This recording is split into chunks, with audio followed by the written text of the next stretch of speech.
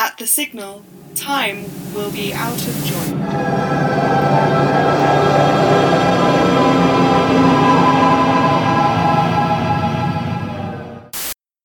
Wine. Yes, please. Vin. Wiener. Fuck. Robert Wiener. Robert Bitte. Wiener. Should we mention that we're drinking at 11 in the morning? I think the people will know. Alright.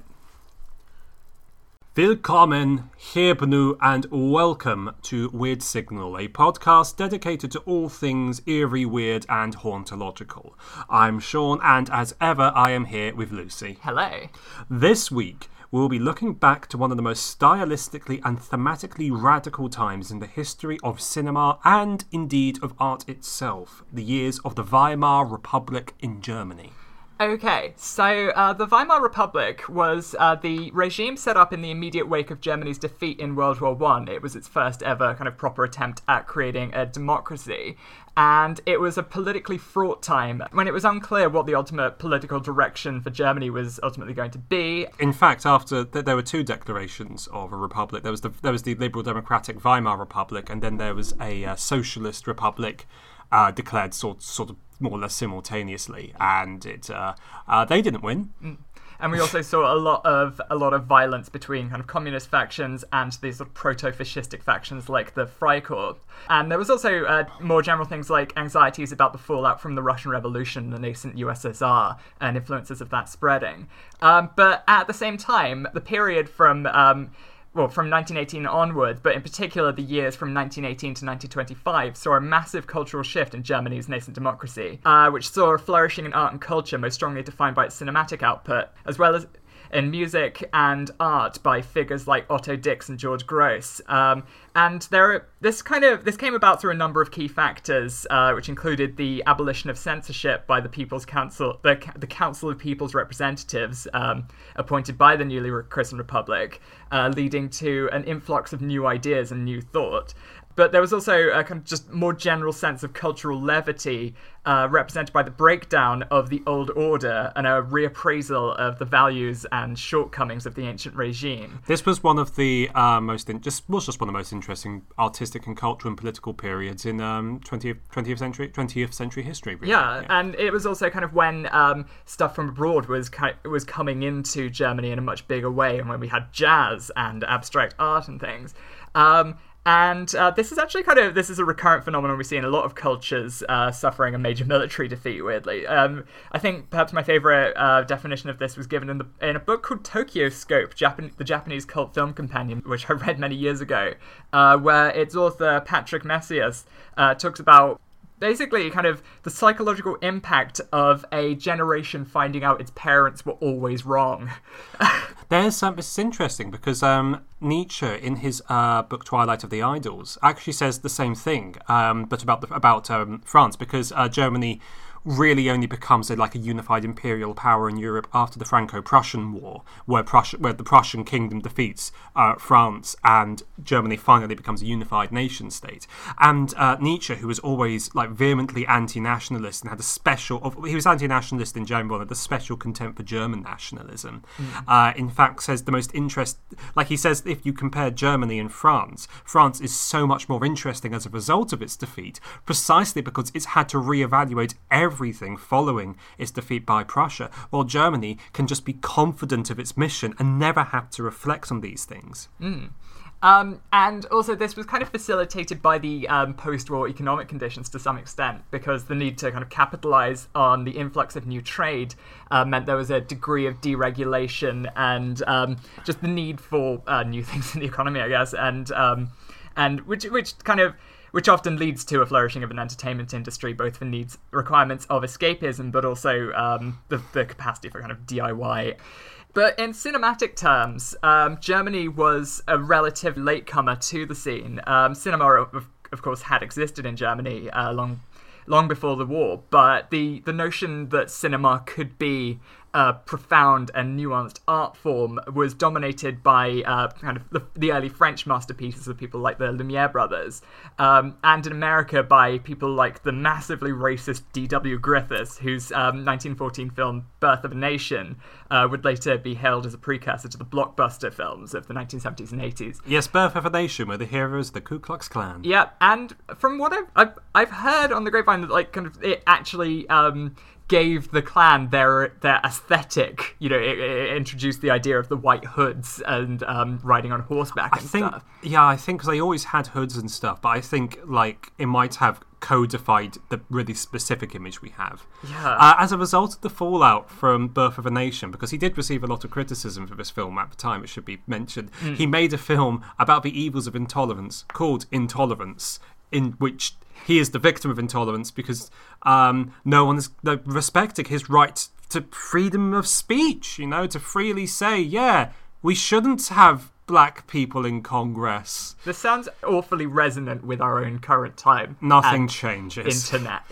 But one of the perhaps the most groundbreaking and the most notable and the most distinctive thing to come out of Germany during these years was the rise of expressionist cinema. With regard to expressionism, I'm going to be referring to kind of two major texts that defined a lot of the early scholarship on the subject. One of them is Siegfried Kracauer's From Caligari to Hitler, and the other is Lotte Eisner's The Haunted Screen.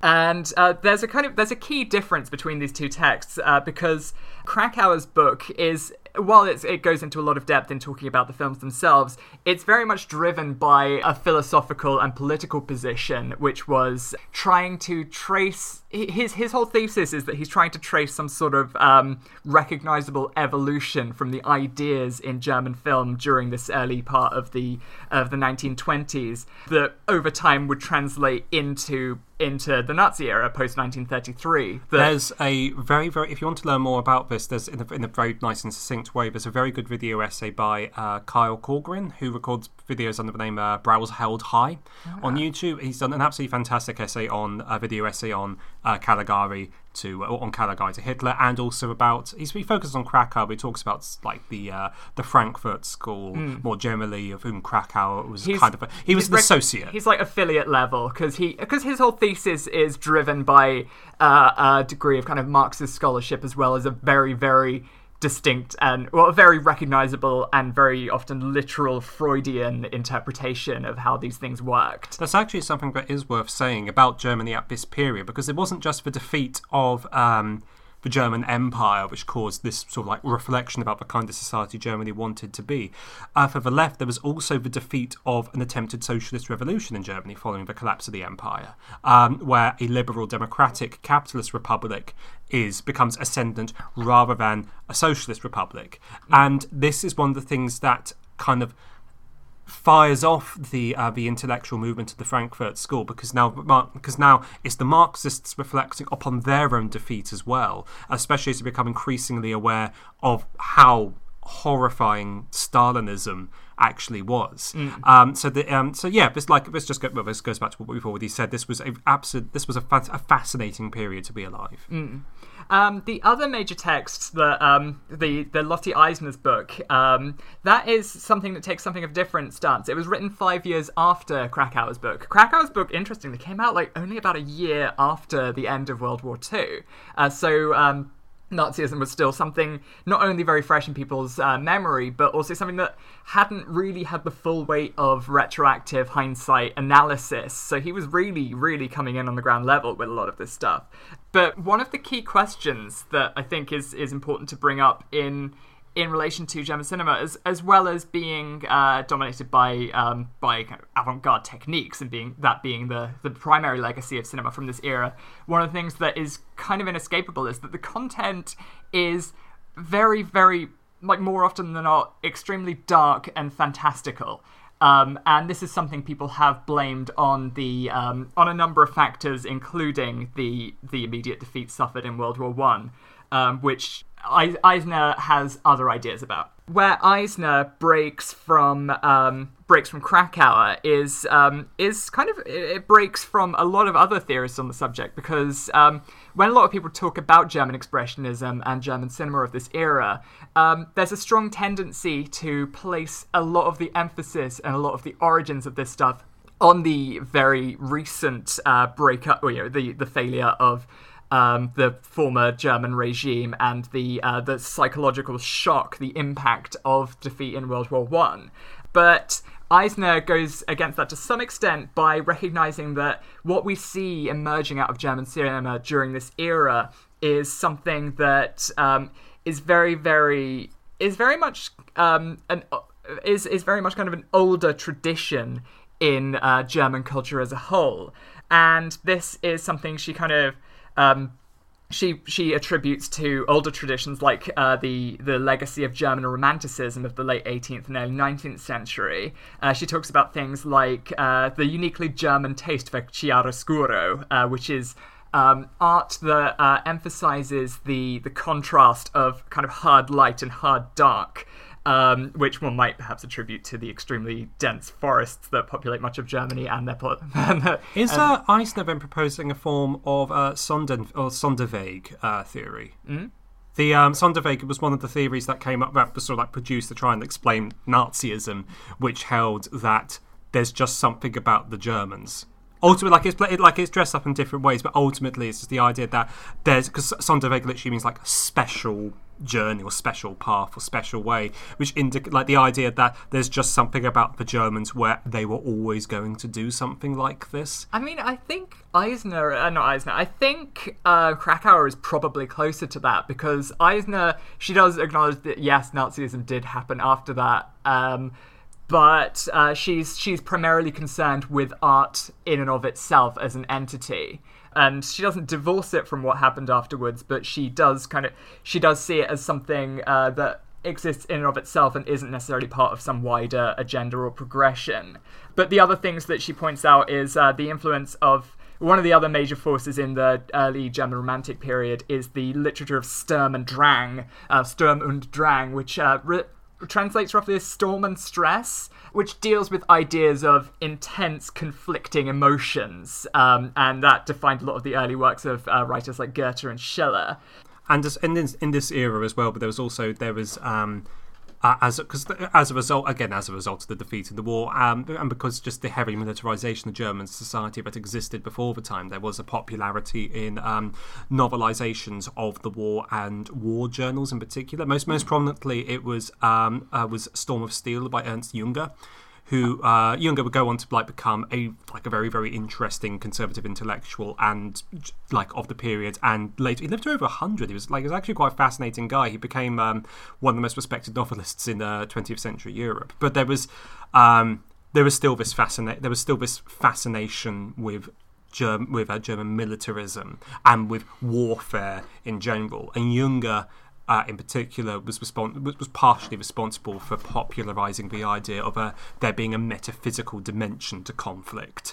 So there's something actually, war just is necessary in itself. And there's something that is perhaps worth mentioning. One thing that we're not suggesting, and I don't believe Krakauer was suggesting either, is that cinema is responsible for the rise of Nazism. It's more that we can see the evolution of the ideas that can lead to a fascistic mentality as German cinema progresses, and this does help reinforce these ideas. But certainly, you'd have to be. I don't think anyone's ever claimed that it was these films made people Nazis. But one of the other things that is distinctive in terms of cinema and its content is the Gothic legacy. This is another kind of offshoot of the Romantic period, which presented a form of kind of idealized versions of medievalism, which was a popular Romantic trait, because it was making a break with the past, weirdly, favoring that over an idealized version of classical society that was very much an aspect of the Renaissance era. This is something that you see especially with the Völkisch nationalists, which because Völkisch nationalism didn't originate in the 20th century, it began in the late 19th century in Austria, where there was this notion of because the Austro-Hungarian Empire was although the two dominant. You have these two dominant nations in Austria-Hungary, obviously the Austrians and the Hungarians. And among the German speakers in the Austro-Hungarian Empire, when a unified specifically German empire formed after the Franco-Prussian War, there was this movement to become more interested in the idea of Germanness as like a binding spirituality almost. Yeah. And often this, and with people, due to people like people like occultists like Guido von List, this involved harking back to a totally fictional, a completely mythological prelapsarian German Gnostic occult society they believed existed in prehistory before the Romans arrived.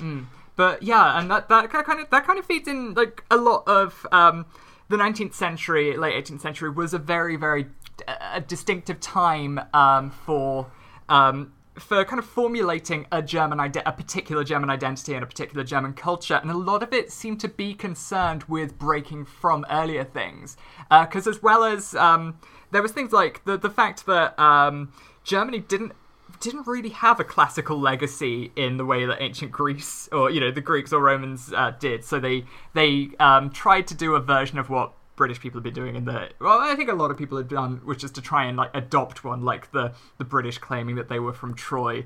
They became very, very interested in Tacitus's History of the Germans, where he talks about how they are kind of this kind of noble tribal system, and that they saw as suddenly giving them something that they could equate with the classical legacy of Greece and Rome. Again, this is sort of like, this is the kind of stuff that Guido von List drew from. Like, he completely just willfully misinterpreted Tacitus's History of the Germans, and sort of like he assumed the different tribes Tacitus was talking about were actually different castes of a unified German society, with there being the caste of the Gnostic priest kings, and then the warriors and the workers, and it's not. I mean, it should go without saying this is nonsense. That's the thing. They didn't have access to the original text, and then I think there was some weird thing where they tried to like desperately get hold of the papyri or whatever of this text. And then when they read it, it was actually quite unflattering about how Romans saw Germans in this era. It's like, no, they didn't see them as this noble, barbarous race that they couldn't compete with in the forests or something.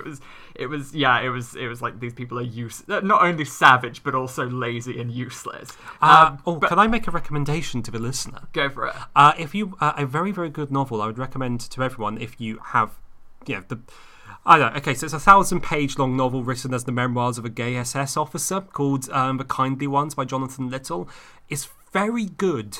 It's a very, very good, very horrible book, which like a lot of this kind of comes up in it, because it is an unrepentant Nazi explaining why he did all the things he did. And what makes it interesting is he's not attempting to. He doesn't at any point apologize for what he's done. This novel, this memoir, is him justifying it, and there's like long conversations where he just delivers National Socialist, Nazi fascist ideology in a very intellectual way, explains why he believed those things then and why he continues to believe them now after the war. But if you want to find out more about this horrible mentality, read that very upsetting book.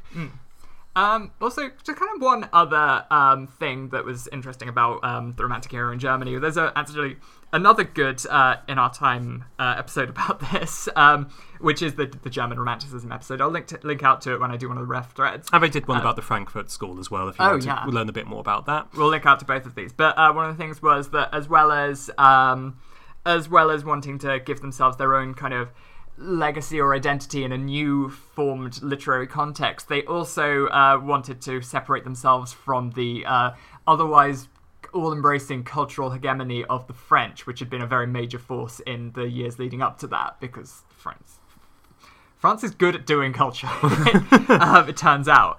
But one of the other distinctive things for the purposes of our subject matter, which I realise that I've strayed from rather badly here, is as well as being fantastical, a lot of the things produced from Germany in this era, we're talking about 18th, 19th century, is the macabre, the distinctly macabre trends in literature, which produced some weird things long before we had really had our, before kind of Edmund Burke and the notion of the sublime, and then later the uncanny and the fixation with the Gothic. They spearheaded a lot of the weird, strange things that are defined by stuff like grim tales. Those are not only weird and fantastical, but also dark in a way that's upsetting and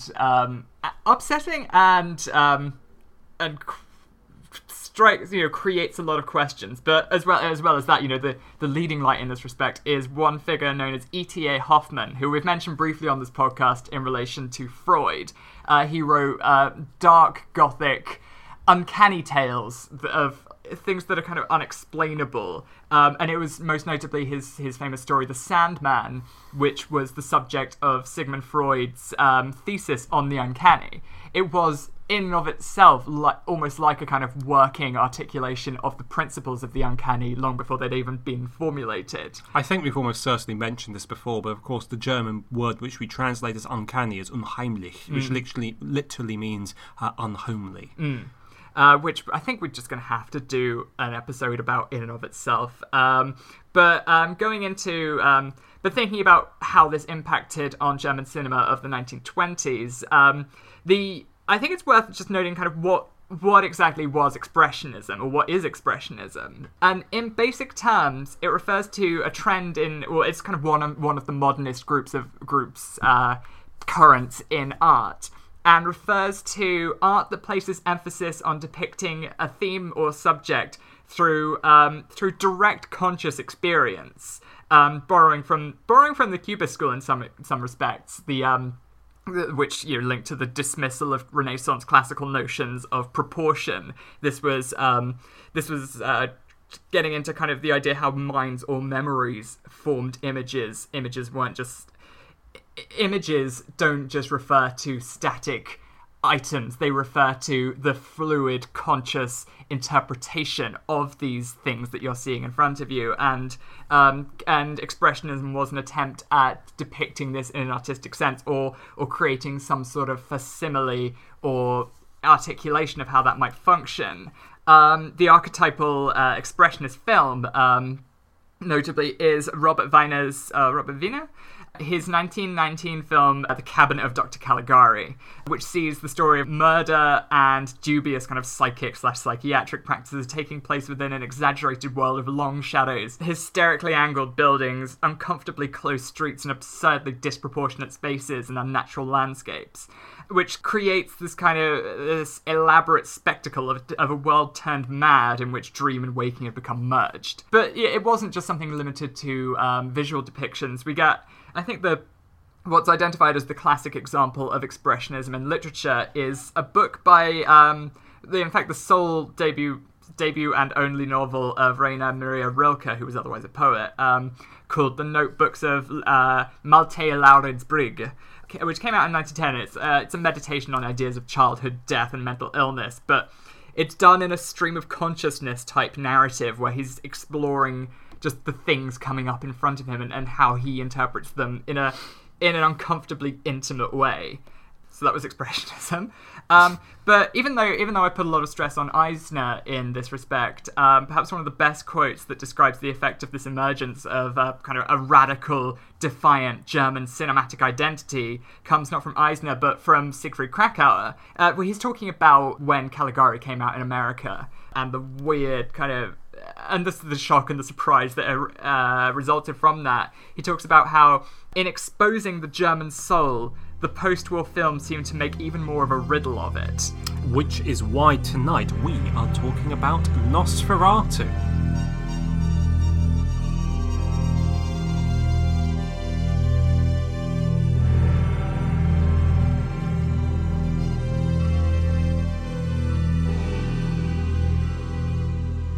So, usually this is the point where we would do a synopsis of the film. But the thing is, Nosferatu, or to give it its full title, Nosferatu eine Symphonie des Grauens, or Nosferatu, a Symphony of Horror, is Dracula. It is a completely unofficial, unauthorized adaptation of Bram Stoker's Dracula, which they tried to get away with just by changing a few of the names. So, vampire becomes Nosferatu, Dracula becomes Orlok, Harker becomes Hutter, and Van Helsing becomes Bulwer. And they also merged Mina Harker and Lucy Westenra together in the same character, who's now called Nina, I think. It changes, like, I first saw it on a, I think it was the Eureka release of the VHS, and they did actually they changed back some of the names, because I think it was an American VHS, so they had different copyright laws, so they could just actually call him Dracula in that one.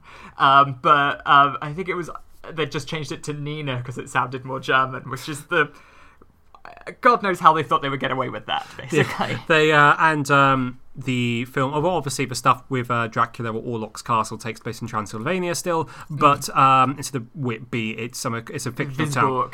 I thought was it Weimar? Oh no, Wismar is an actual place where some bits of the film were shot, which is weird because it's like, as both Whitby and Wismar are real places, and their names translate to roughly the same thing. So I think that was just a bit of weird serendipity. Oh, jolly good. But anyway, they set the stuff that would be set in Whitby is set in a made-up town in Germany instead. If you want to remind yourself about the story of Dracula or Nosferatu, just read the wiki synopsis. Like I said, normally we would tell you it, but it is just Dracula, and people do know this story. We feel confident that people will know the story. But what they might not know is the extremely fraught history that it had. Yes, so it was came out in 1922. It was directed by F.W. Murnau. It was a production of Prana Film by Albin Grau, and it was nearly destroyed. It was nearly, yeah. Basically, I think there was a weird history with that, because there was a dispute over the rights to the film. Basically. Well, that actually goes back to the history of the novel itself, because the novel had only really existed I'm borrowing this. I got this from the Lovecraft Literary Podcast, but they talk about how Bram Stoker only wrote the book Dracula because he was writing a play based on the same story that he didn't want someone else to cash in on the novel rights for. So he wrote the novel so that could come out at the same time, and he beat them to the chase. But then it became a literary classic in its own right, because it is very, very good, or at least for the first couple of chapters before it gets a bit... I tried to read it. I really tried to read Dracula. I got a quarter of the way into it, which I was very proud of myself about, because it's a big boy book. And that's the thing. It's very frustrating, and because the first, all the stuff in where he's in Castle Dracula is really, really good and very, very tense. But then the action moves to Whitby, and you have just this horrible Victorian misogyny going on with the you have one of Lucy was it Lucy Westenra. Lucy Westenra. I think it's Westenra, which is it's stuck in my memory because it's one of those weird sort of, is that actually a name? Yeah, it's one of her letters to Mina Harker. Well, not Harker yet. Where she says something horrible. She says a couple of horrible things. She says, "Me, a girl almost of 20 years, and still not a single man has proposed to me." Followed by a next letter where 3 men propose to her in the space of 1 day, leading her to comment, because she has to turn them down because she's already said yes to her one true love, and they all take the hot American one. The hot American, and they all take. No, it's not the hot American. Oh, she turns down the hot American. Oh my goodness. She turns down the hot American and the suave psychiatrist. In fact, is it the Lord?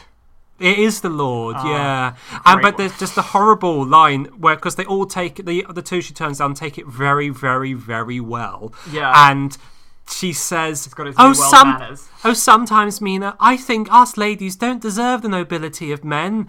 Which I theorised that Bram Stoker at the time had not met a woman and was kind of working on speculative guest work here more than anything else. So it's a frustrating novel because it has these moments of brilliance. And, there's some very genuinely very creepy bits in it, but it's just...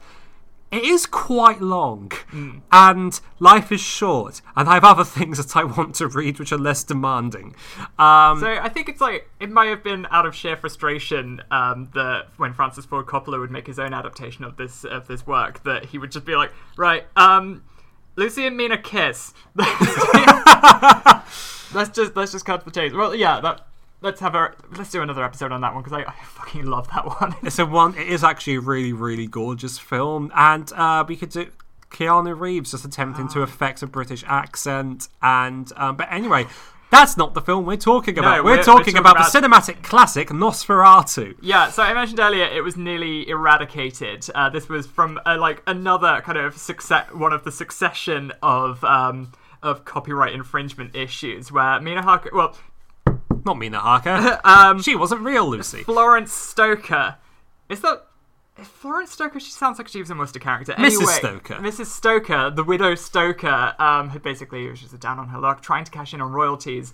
Wasn't going so well. Learned of this unauthorized adaptation and wanted to first get some of that money, but when she realized she couldn't, decided, fuck it, I'm going to have them all destroyed. And she was very, very successful in that All effort. All but one, and that was in America, and she couldn't get to them then because of different copyright laws. So it really is amazing just how close this has come to being a lost film. It is as close as it could be without actually being a lost film. If you ever watch this film, you are watching like transfers from the one surviving copy which just ended up in the safe in America. I think there were also in some of the later DVD releases there are some fragments that are added into it as a kind of composite variorum edition, if you will. But as well as this kind of this fraught history post-release, it's also notable that the production of it was a very strange one, which has generated a wellspring of rumor and mystery in and of itself, resulting in fact in a fantastic dramatization of this speculative history of the making of Nosferatu by E. Elias Merrig. Marriage in the year 2000 with Shadow of the Vampire, where Willem Dafoe plays the guy playing Count Orlok. John Malkovich is S.W. Murnau. Udo Kier is Albin Grau, and Eddie Izzard plays the guy that plays Hutter. It's please watch Shadow of the Vampire. It is such a good film. But even if it turns out Max Schreck wasn't in fact a vampire, there was a lot of weird stuff happening, largely to do with F.W. Murnau's unusual filmmaking practices, which we'll talk about in a little bit. But there's things like the fact that he shot a lot of it on location. He used a almost kind of proto method acting direction, which was a characteristic of his in other films. But crucially, it wasn't just made for entertainment. There was another agenda going on. And this came from a figure known as Albin Grau. So who played that? Was Udo Kier? That was Udo Kier in Shadow of the Vampire. Who was Albin Grau? Albin Grau was an occultist and an artist. I'll just say before we begin, I'm drawing this from a couple of texts more than anything else. One is Aleister Crowley, The Beast in Berlin, Art, Sex and Magic in the Weimar Republic by Tobias Churton, and an article in the 14 Times from a few years ago by Brian J. Robb called The Vampire and the Occultist. We'll put out, as ever, we'll put out links in the mega thread that comes after this episode if you want to check it out yourself. And a tiniest little, I'm not even certain any of the stuff I've read is going to end up in what I'm going to say, but if you want to learn a tiniest little bit more about this, check out the book I've mentioned once before, Lords of the Left-Hand Path by Stephen E. Flowers, PhD, but don't trust anything he says implicitly. One thing that I do want to mention right now is that these two sources I'm drawing from more than anything else, they don't actually quite align with one another. There are some contradictions between them. And I imagine this is due to the fact that it's an attempt to reconstruct a very, very specific set of things going on with a very specific set of individuals who are talking about the occult, and these are just, it becomes difficult to have any kind of certainty with it. And I'm not sure how much I actually trust either of these sources. And the Churton book is actually, in a certain sense, kind of terrible. There's just give you an example of the kind of prose that we have here. There's one bit where he says, "Flush with optimism, Crowley arranged a marriage. his own, with the lady he called his High Priestess of Voodoo, Maria Teresa Ferrari de Miramar, in order to save from stateless isolation in Belgium this highly sexed, buxom daughter of a Nicaraguan landowner, which was a necessary set of words for him to use in this book, which purports to be an academic text about Aleister Crowley and the Weimar Republic. I've heard worse. So everything take with a pinch of salt here, but I've tried to construct as accurate a picture as I can. Anyway, back to Albin Grau. So Grau, he was an occultist and he was an artist. He served on the Russian front in World War One, which was really brutal. I mean, sort of like, I'm certain you've all remember your GCSE history. Germany did not do well with World War One. That's kind of the whole thing. Surprisingly well on the Russian front. Yeah, but the Russian front was also kind of horrific for other reasons, because the Russians just kept on coming, and they were very because Germany was a modern industrial military power, and the Russians were not. So they just kept on sending men to die, and the Russian front wasn't as horrific for the Germans in World War One as it was in World War Two, where it's what cost them the war, arguably. But it's still it is nightmare territory. Definitely. Well, Grau did what we would now call storyboards for a lot of the early German feature films, reportedly including the Cabinet of Dr. Caligari itself. And it's significant to draw attention to the name of his production company, Prana Films, because prana refers to the esoteric life energy concept in Eastern religions, especially in Hinduism and Buddhism.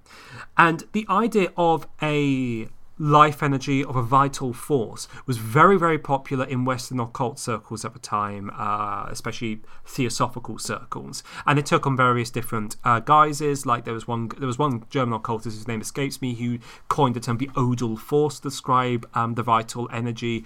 Prana was one that was popularized by the Theosophical Society. And Wilhelm Reich, who of course we talked about a lot in our Shivers episode, believed Orgone was the Odal force, it was prana, it was vril energy, it was the Holy Spirit, it was the vital spark, it was the vital force. And it's really worth emphasizing, as I've hinted at already, that occultism and especially theosophy were very much in vogue in Germany at the time. And thanks to, again, who I've already mentioned, Guido von List, and another guy who was even worse than List when it came to his racism, a guy called Jörg Lanz von Liebenfels, kind of popularized a racial folkish occultism. And let's not also forget the influence of Madame Helena Blavatsky. Well, indeed, that's what theosophy is, Lucy. Yeah. Well, we should give her a shout out, you know. Madame Helena Petrovna Blavatsky. Yeah. Noted charlatan and fraud, Madame Blavatsky, who, just like we know for a fact, but she just not popularized. She, what's the word when you steal someone's ideas? Plagiarized. Plagiarized. There you go. She plagiarized large quantities of her books from other occult writers of the time. But anyway, that's neither here nor there. The important thing is occultism and theosophy and weird racial versions of occultism and theosophy. That's the thing at the time. That's the popular thing at the time. And it's also unsurprising that this fed a lot into the occult aspect of Nazism in a big way. They were drawing a lot of contemporary currents in society.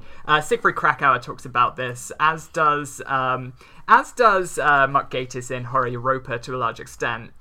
There's some very good resources on this. There's I think it's a 3-part episode in Last Podcast on the Left where they talk about the occult roots of Nazism. Oh, I actually wouldn't recommend that because they are really wrong in that. Oh, right. Like, sort of like not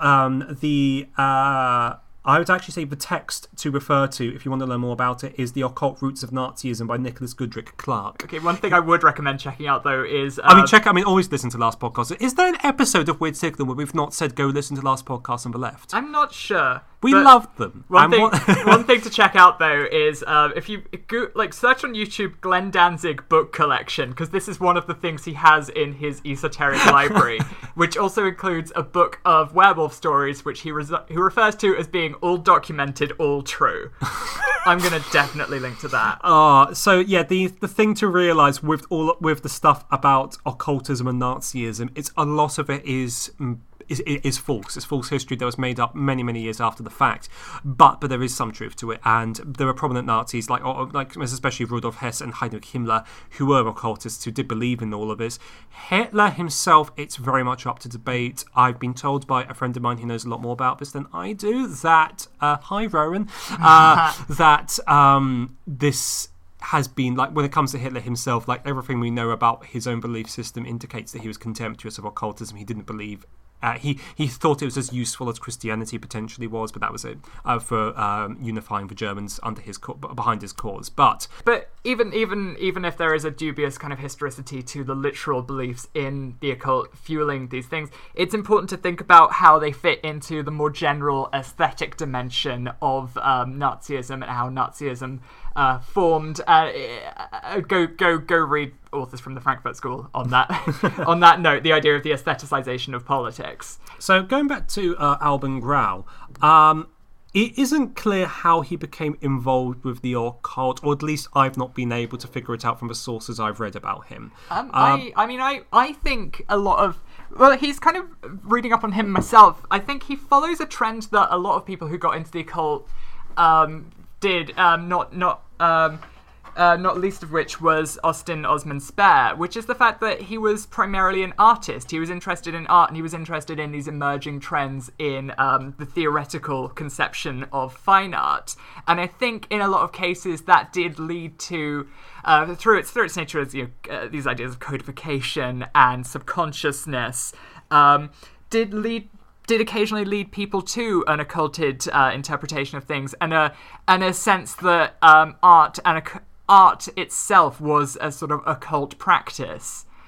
Yes, Spare is very much the archetypal example of that. That's Austin Osman Spare, and his art was just wonderful, wonderful art. Heavy use of line. He wasn't a fan of shading, so it's just he produced these wonderfully strange line drawings, some of which he would draw without ever taking the pencil off of the paper. It's kind of amazing as well. Like, art historians struggle to define him, because a lot of people said, like, oh yeah, he's an outsider artist. He's an outsider artist. Like, oh, he's a bit like they tried to make him like, oh, he's a sort of successor to the German school of people like Albrecht Dürer and things, or who's the other one who did Hans Holbein and things. But then people tried to lump him in with the Surrealist movement, and even though there were a lot of crossover with the occult in that, he was very much his own thing. Though, weren't the Surrealists, they were closer to Freudianism than occultism, weren't they?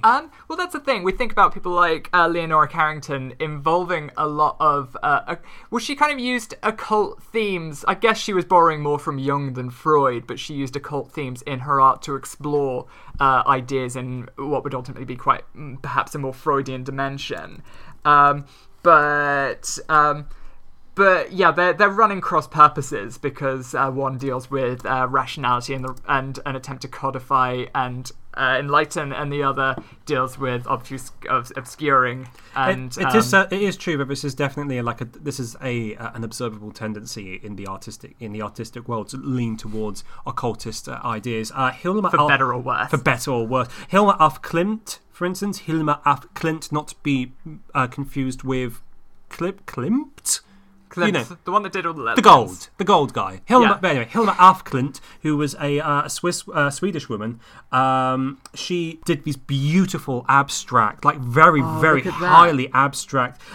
Lucy helpfully sort of just looked at the picture I had on my screen, saying, "Look at that," forgetting that this is an audio medium. But we'll link this out as well. She did these. She would try to convey, again, theosophical occult ideas with abstract art, and created these very, very beautiful non-figurative art forms to try and express inexpressible ideas. Yeah, because both these things have their roots in the symbolist painters of the 19th century. And if you fancy a giggle, look up Aleister Crowley's art, because he was not very good. He's 100% outsider, 100% artist. It is actually quite... oh my god, he was so bad. He was quite dreadful. He was a dreadful writer. He was a dreadful artist. He just accidentally happened to be a genius at the other stuff he did. He just shitted everyone up, and they didn't know what to make of him. So he became everything. It's very important that he happened, and he is clearly a genius. But oh my god, like I had mirroring exactly my feelings about Glenn Danzig. But go on. I tried to read Moonchild, and honestly, I just put the book away at the first sentence, which begins, London, capital of the British Empire. And I just closed the book there because I thought, no, Alistair, we know where and what London is. Why would you begin a book like this? What's wrong with you?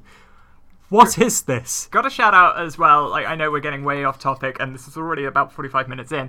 But who's the American guy? Who's like abstract expressionist? He did.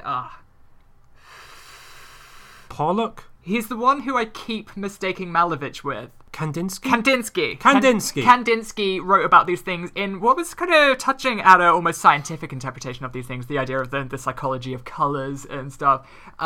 There's this kind of crossover, but to different purposes. But I think that's... We're way off topic. Way off topic. This has become basically a podcast about art history, which I kind of... We always want it. We always want art history and the occult. It is not 12 o'clock in the day, listener, and Lucy and I are both on our second glass of wine. Back to it. Anyway. What was Alvin Grau doing? What was his intention with making this? Okay, so it's important to stress... Okay, when it comes to his actual involvement with occultism, like I said, I'm not actually 100% clear how he got into it. It seems likely that it was just a general artistic movement that led him towards occultist ideas. But we do know some details. We do know some details about this. He was an associate with a guy called Heinrich Trenker, who was a bookseller and a leading occultist in Germany at the time. And... Grau was a member of the occult order that Trenker set up, which was called Pansophical Lodge, and Pansophy, which is the name of the philosophy of this occult order. According to Brian J. Robb, who's the guy who wrote the article in the Fortean Times, he says, quote, "It was a Frankenstein-like belief system that cherry-picked the best bits from Theosophy, Rosicrucianism, and Freemasonry, among many others." So.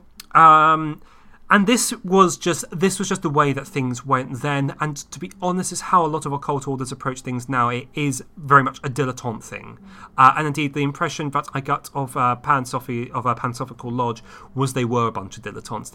It was more about, let's put on the fanny hats and the cloaks, and let's gather together and talk about esotericism and occultism and Rosicrucianism and all that, and that will be the thing we do. Because it become at that point, because it can become a lark. It's more of a social gathering than anything else. Until we institute full communism and have a kind of state-sanctioned project of occult enlightenment, we're never really going to get anything other than these aristocratic bastards who have no stake in anything. Trenker, however, was also a member of Ordo Templi Orientis. OTO was not founded by Aleister Crowley, it should be emphasised. It refounded. No, actually, genuinely, yes, because when Aleister Crowley...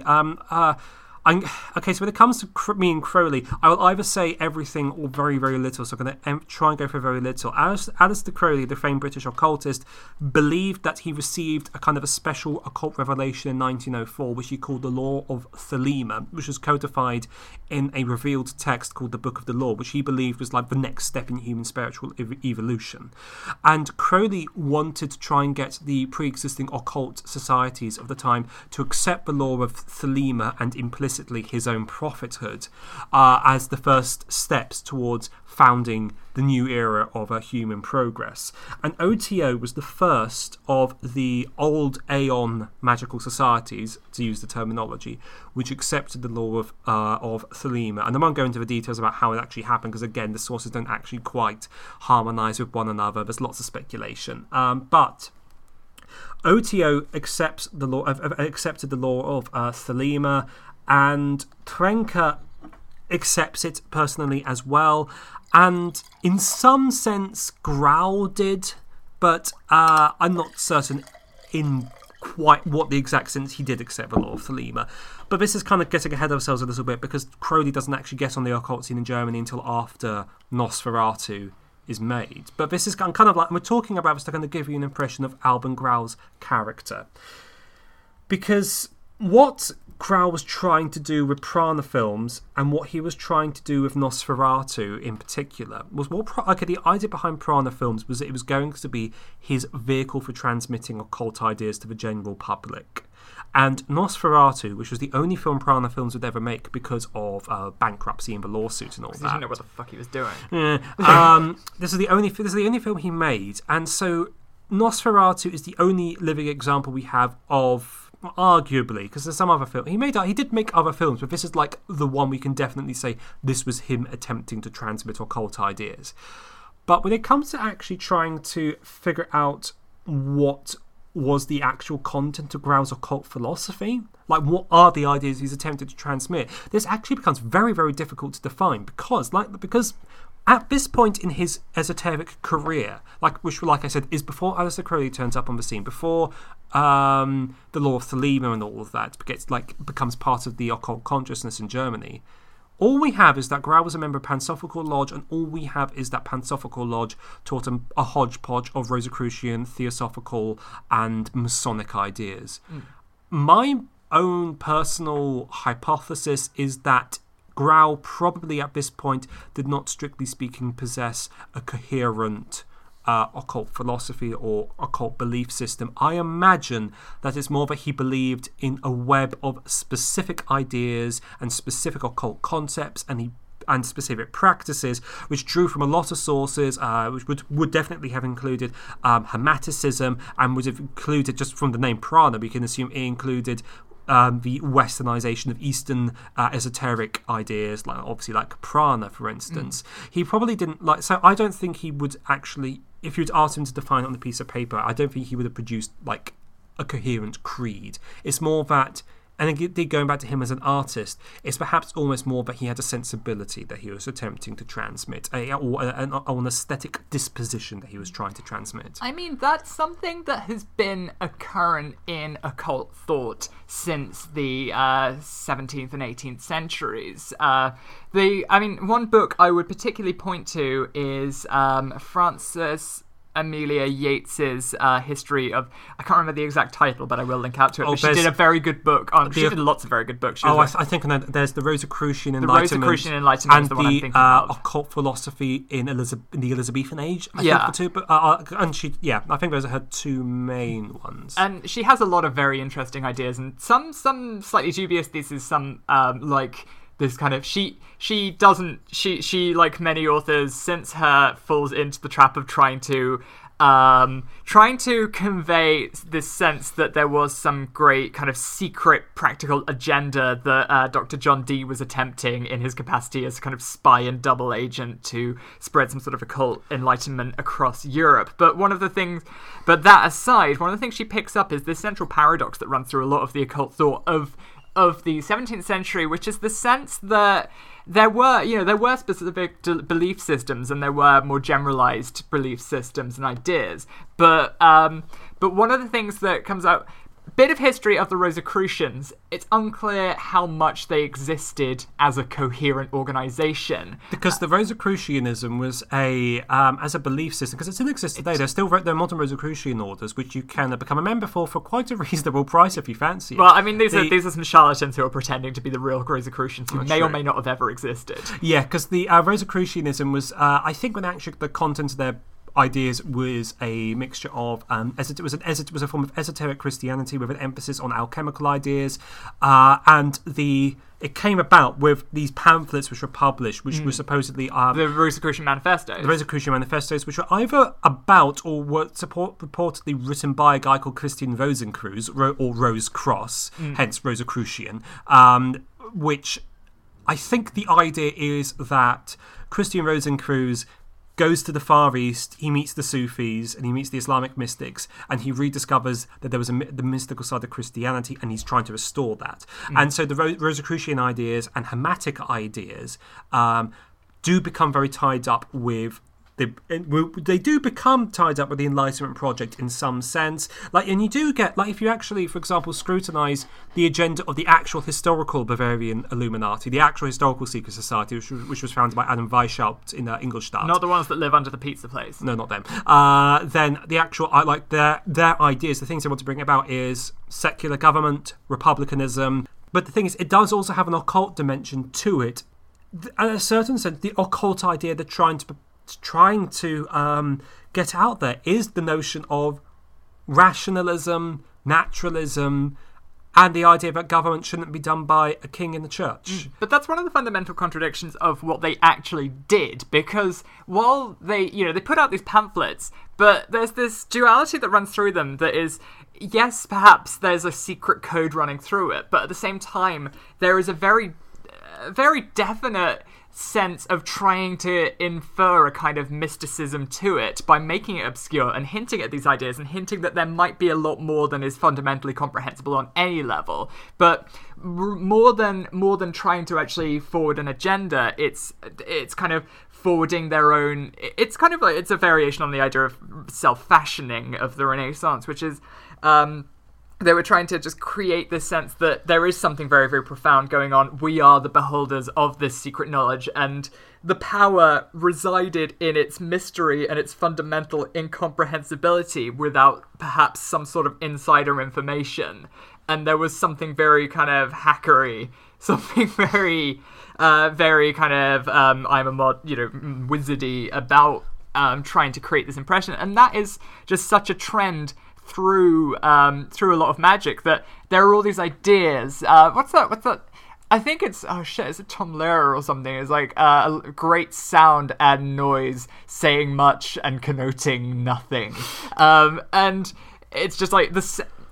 It uses all these symbols. It uses this potent sense of mystery to create a sense that something very powerful was going on. And that is perhaps what Albin Grau was doing. There should also be said that sometimes that is a deliberate strategy. I know, it's absolutely a deliberate strategy. But I mean, it's not that sort that don't actually have anything to say, but they've deliberately created a sense of mystery because understanding the power that mystery in itself possesses. And also it's really fun. It is fun. Going back to Nosferatu, when it comes to the actual occult content of the film... not actually that much. There really isn't. However, with one exception, which is the contract that Count Orlok signs. Because in the book, it's just a contract. It's just a legal agreement which he signs when he's buying this house. But the contract that you actually get to see in the film, and they make a point of showing you it, is covered in alchemical and astrological and Enochian symbols. Enochian symbol. So Enochian is the language of the angels, which Dr. John Dee believed to have discovered through the medium he employed, a guy called Edward Kelly. And because Dee came up with the idea of using the crystal ball as a scrying mechanism. But he discovered when he was doing his occult researches, because again, there is at the time in the Elizabethan era, what we now call the occult is just science. It's just another part of it, because there's the idea that there's the hidden world and we're just discovering all these different things about it. So he kind of uses the scientific method in his attempts to contact angelic beings, and he discovers in this, what he's trying to do is that he doesn't possess any mediumship of himself. So he hires a medium who's a guy called Edward Kelly, who was a convicted fraud at this charlatan. I'm not, because this is the thing. This is what's so strange about Edward Kelly, because I think his conviction was for money, was for forging money, and in fact he'd had his ears cut off, because that's just how you punish people in pre-modernity, but he claimed to be a medium. He claimed he could speak to the angels, and Dee hires him to be his medium. And he managed to get funding from the Holy Roman Emperor Rudolf II for this. Because this is what's so interesting, is because the kind of stuff that he is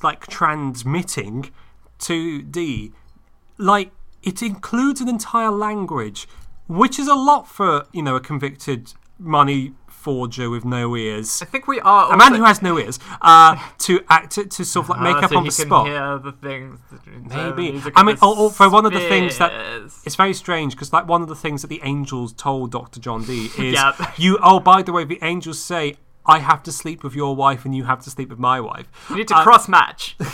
But even there's been some interesting stuff points, like Alan Moore, for instance, has talked about this. Alan Moore points out, for example, that apparently this. He's according to Alan Moore, this is something that this isn't anything to indicate. But are we actually talking about Alan Moore? Yeah, we are talking about Alan Moore. But neither Dee or Kelly actually wanted, and may actually genuinely have been an occult exercise in breaking societal taboos by committing adultery. And the Enochian, it does function as a language. It does work. It does have its own syntax and its own grammar, which is a lot for someone to invent. just off the top of their head, which It's doesn't... an elaborate thing because he really wants to sleep with Lady D. Yeah. So, in short, we don't know. Weird, isn't it? It's kind of cool. Anyway, those are the characters that are on the contract that Count Orlok signs. It's also, and Growl yeah. wants us to see this. This being said, there have been some attempts to interpret what the actual characters say and what they'd like to figure out, is there actually a hidden meaning to the contract? And the overwhelming consensus from occult scholars is that no, it's just cool-looking symbols. It doesn't actually make sense. I mean, this is going back to my idea of, like, alchemical obfuscation. One thing that's important to remember is that in 1922, or in 1921 when this was shot, he probably didn't predict that many years from now we'd be watching it on DVD and would be able to pause on a crystal clear image of that contract. Well, this is precisely what I was saying. Maybe all he's trying to transmit is a sensibility, is an aesthetic. Moving on. I mean, this leaves us with a bit of a paradox on our hands, ladies and gentlemen. Basically, so he chose Nosferatu. Nosferatu was going to be the first film of what he saw as this great pranic cinematic vision, where he would by obscure or perhaps interpretable means, or subconsciously interpretable means, demonstrate this occult agenda, whatever it may have been. There were suggestions that he was actually trying to bring about some sort of apocalypse or devil resurrection scenario. It's unclear. That's largely speculation. But one of the things that we do have to ask is, why did he choose Nosferatu as the first film, and potentially the only film, because he may have, he can't have known how successful he would have been in future film enterprises, because it was an unreliable market. But what is it about Dracula? Why is that the occult thing? Why is this folktale that became a novel important? And this is gonna, for any fans of Bram Stoker out there, this is gonna get your bells a jangling in the fact that or your Golden Dawn bells are jangling, in the sense that Bram Stoker is popularly understood to have been a member of the 19th century occult order, the Golden Dawn. Or the Hermetic Order of the Golden Dawn, to give it its full name. Which was one of these kind of successor things to groups like the Rosicrucians, and inspired by a lot of that, and also their own visionary agenda. Yeah, one of the orders within the Golden Dawn is called the Order of the Rose Cross. But there's a problem in that there is actually no evidence that he was ever a member of the Golden Dawn. This seems to be one of those claims that just was made at some point, and then no one ever really bothered to check up on it, and then everyone just assumes Bram Stoker was a member of the Golden Dawn. He is not, that I understand. There's nothing to indicate that he was ever a member of the Golden Dawn at all. One thing that I've seen online suggested as where this came from, this legend came from, is when the Golden Dawn fell apart, there were numerous individual lodges which carried on and kind of became successor orders. And one of the ideas behind the Golden Dawn was that not all of the members of the order were actually alive. It included disincarnate spirits, for example, of the secret chiefs themselves were the guides of the order, but also dead magicians and dead occultists were astrally present. And one of the things I've seen suggested online is the possibility that one of these successor orders claimed that Bram Stoker had joined as an astral entity after his death. That might be where the story, and it becomes just Stoker was a member of the Golden Dawn. Which is a really, that's leaving out all the juicy bits, juicy and mysterious bits, because it leaves us with the question of why was Bram Stoker so appealing to the occultists that he didn't even have to be alive to be considered one of them, or express any conscious intention to become involved with this at all? And that begs the question of, what was it about Bram Stoker's work that struck people as distinctively occultist and led them, like Albin Grau and perhaps others, probably others, to want to infer some sort of occult agenda into this popular, to some extent, pulpy novel of a vampire, which was basically a cash-in on getting the rights to the novel so no one else would, because he was expecting the play to be more successful. With Albin Grau, it seems that the origin of his desire to do something with vampires comes from the First World War, where he was, for a while he was living with a group of Serbian peasants, And one of these peasants told Growl that his father had come back from the dead as a vampire, and that the whole village, I mean, it's very, very archetypal, this, the whole village had to come together with pitchforks and burning torches to hunt him down, stake him in the heart, and bury him. And he called this entity a Nosferatu, which... And one of the ideas, and the etymology of Nosferatu is thought to come from the Greek nosophoros, or plague bearer. Yeah, there's actually a kind of very close Latin carryover, because nos meaning, or nox, where we get the term noxious from, means sickness or disease or plague. And ferro is the verb for to carry. So, like ferry, like if you ferry something across, you're carrying it. Go on, Sean. You learn things listening to Weird Signal. Just to bring some of what we've been saying about Albin Grau bit to a close, it's interesting to look at what happened to him as an occultist after Nosferatu, because we've already said that Aleister Crowley came on the scene in the late 20s in Germany. And essentially Crowley was attempting to unite all of the occult orders in Germany under him. He wanted to be the guy, and this is part of his his kind of almost like his evangelical zeal about the law of Thelema, and this is where things get confusing, because basically the two sources I've read contradict one another here. What is certain is that Grau and Trenker fell out, and Pansophical Lodge was dissolved, and Grau played an instrumental role in founding a new occult order called Fraternitas Saturni, or the Brotherhood of Saturn. But as for the reasons of the fallout, Brian J. Robb claims that the falling out happened due to Grau just being so personally offended by Aleister Crowley that he became just absolutely disgusted with Trenker for bringing this guy into the scene. That he just said, I'm not having anything further to do with you. We're dissolving Pansophical Lodge. This is over now. And now he's the main one we think of when we think of anything to do with this subject matter. However, according to Tobias highly sexed and buxom daughter Churton, the reason for the fallout. He says that Grau was actually quite impressed with Crowley. He made a big impression on him, which isn't necessarily a good impression, I suppose. But he says the reason for the fallout was because Trenker became deeply offended by Crowley's presence and attempted to get him legally removed from the country, which Grau considered to be such a violation of hospitality that he decided he didn't want to have anything further to do with Trenker, and hence Pansophical Lodge dissolving and Fraternitas Saturni coming along on the scene instead. I'm not going to say anything about the actual belief content of Fraternitas Saturni, except that they practiced a form of Thelema which deliberately left Aleister Crowley personally out of it. Ouch. On grounds that the law of Thelema says, do what thou wilt should be the whole of the law, so why the fuck should we do what this guy says? If you want to learn more, again, the Stephen Flowers book has a section on it you can find out about, because Fraternitas Saturni are actually, for occult standards, they are very secretive. They don't groups like Temple of Set, OTO, they have websites. They pretend to be secretive while hosting a website. While Fraternitas Saturni, nothing. This is secret knowledge you can get on Amazon. Yeah, honestly, they don't. I don't think they've made any of their text publicly available. Yeah, I have no. I respect that. Yeah, kind of they have a roughly Masonic structure. I think they have 33 levels of initiation, which is the same as Scottish Rite Freemasonry.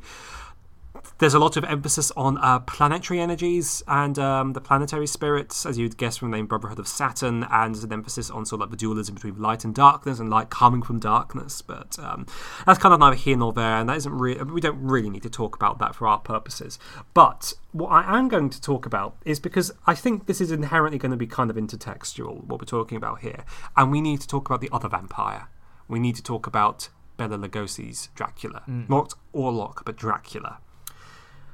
And this is where, I think we're all aware we've fallen down a rabbit hole this episode a little bit when it comes to the occult stuff, because it's just really fun to talk about. And we're going to plunge down even further, even deeper into that mysterious Setchian rabbit hole, into the very chthonic depths. So, I'm going to talk to you a bit about Kenneth Grant. Kenneth Grant was one of Aleister Crowley's disciples, and he was his secretary. Grant believed that he... I like that. Disciple and secretary. Yes. So Crowley... Accountant, admin. PR. Crowley, in one of his letters, says, "Grant was sent to me by the gods," which Grant interpreted as meaning, "I am the successor." However, the other people interpreted that as Crowley saying, "Thank God for Ken." He knows his way around the filing cabinet. I'll say that about him. Because when Crowley died, about 5 different people claimed to have inherited his mantle, and Grant was one of them. He led his own offshoot of OTO called Typhonian OTO. Anyway, so Kenneth Grant is definitely the most imaginative of all of the Crowley successors, and what he did with his own particular brand of Thelema is he combined it with H.P. Lovecraft, sci-fi, UFO folklore, and more or less whatever he felt like incorporating into what he called the Typhonian current, which he believed was the original extraterrestrial occult current that had existed throughout human society. If you're confused, then you're right to be, because it's very, very strange and very, very dense. And he wrote this series of 9 books called the Typhonian Trilogies, trilogy plural, because it's a trilogy. It's a trilogy of trilogies. It's a nononymy. A nononymy. I don't know. A series of 9 books called the Typhonian series. And called the Tale of Fire and Ice. And excuse me. They're very, very dense. They're very, very difficult to understand and to read. One thing, if you are planning to get into this shit, one thing I would recommend reading before you do any of that is Peter Lavender's book, The Dark Lord, which... Oh, that's probably the best and indeed the only book you need to read about because it actually makes this thing more or less coherent. Yeah, does give a certain number of caveats that, you need to know not just about Christian and Gnostic and satanic traditions, but also voodoo and other belief systems. You need to know about voodoo. You need to know about the Yazidis. You need to know, all of which Kenneth Grant was extremely well versed in, as by his own account. Yeah, by Lavender's account. Because that's one of the curious things that in the Book of the Law, there's a passage where it refers to what called the Obeah and the Wanger, which. Shush. That's nothing funny about the word wanger. And Crowley said that he never figured out what the Obeah and the Wanger were, but apparently these are actually very homophonic with voodoo concepts, which Crowley was not aware of, which Grant then discovered. Supposedly. Anyway, one of the books where he talks about, one of the Typhonian books is called Outer Gateways, and there's a large chunk of this which is a text called The Wisdom of Shulba. Emphasis on the bar. During the working of Grant's own magical circle called New Isis Lodge, they kind of constructed this from various channeling sessions, I'm assuming, and various visions they experienced. And he ends up all codified together as the Wisdom of Shulba, which I read on the train up here, and had a very strange experience where somehow, it wasn't quite a lost time experience, but it was sort of I was just sitting there reading it and finished it, and then suddenly, an hour has passed. That's kind of weird, because I know that doesn't sound like much, but it was actually very, very sudden, a jolt experience when I looked at the time and I thought, I've been doing this for an hour. I thought I started this 5 minutes ago. That's actually kind of strange. Yes. Not unlike this podcast, which has now been running for 1 hour and 18 minutes. Oh, we're very, very sorry. We've been doing this for a really long time. We can't stay as disciplined as we were with the hardware episode. So, one of the passages in the Wisdom of Shulba reads, "The lines lead below. As it is written, there are thrones underground, and the monarchs upon them reign over space and beyond. Invoke them in darkness, outside the circles of time, in silence, in sleep. In conjurations of chaos, the deep will respond. As the eye bleeds its tears, the mouth its blood, so also the egg of lamb, in slime encased, releases the loogs." Loogs. And here's where it gets even weirder. So one of the words that's used a lot in the Wisdom of Shulba is Bel, the Temple of Bel, the Throne of Bel. I don't know what this means, because it's a really hard book and I don't understand it. However, this is what Kenneth Grant points out. I'm sorry, this is just so dumb. Do it.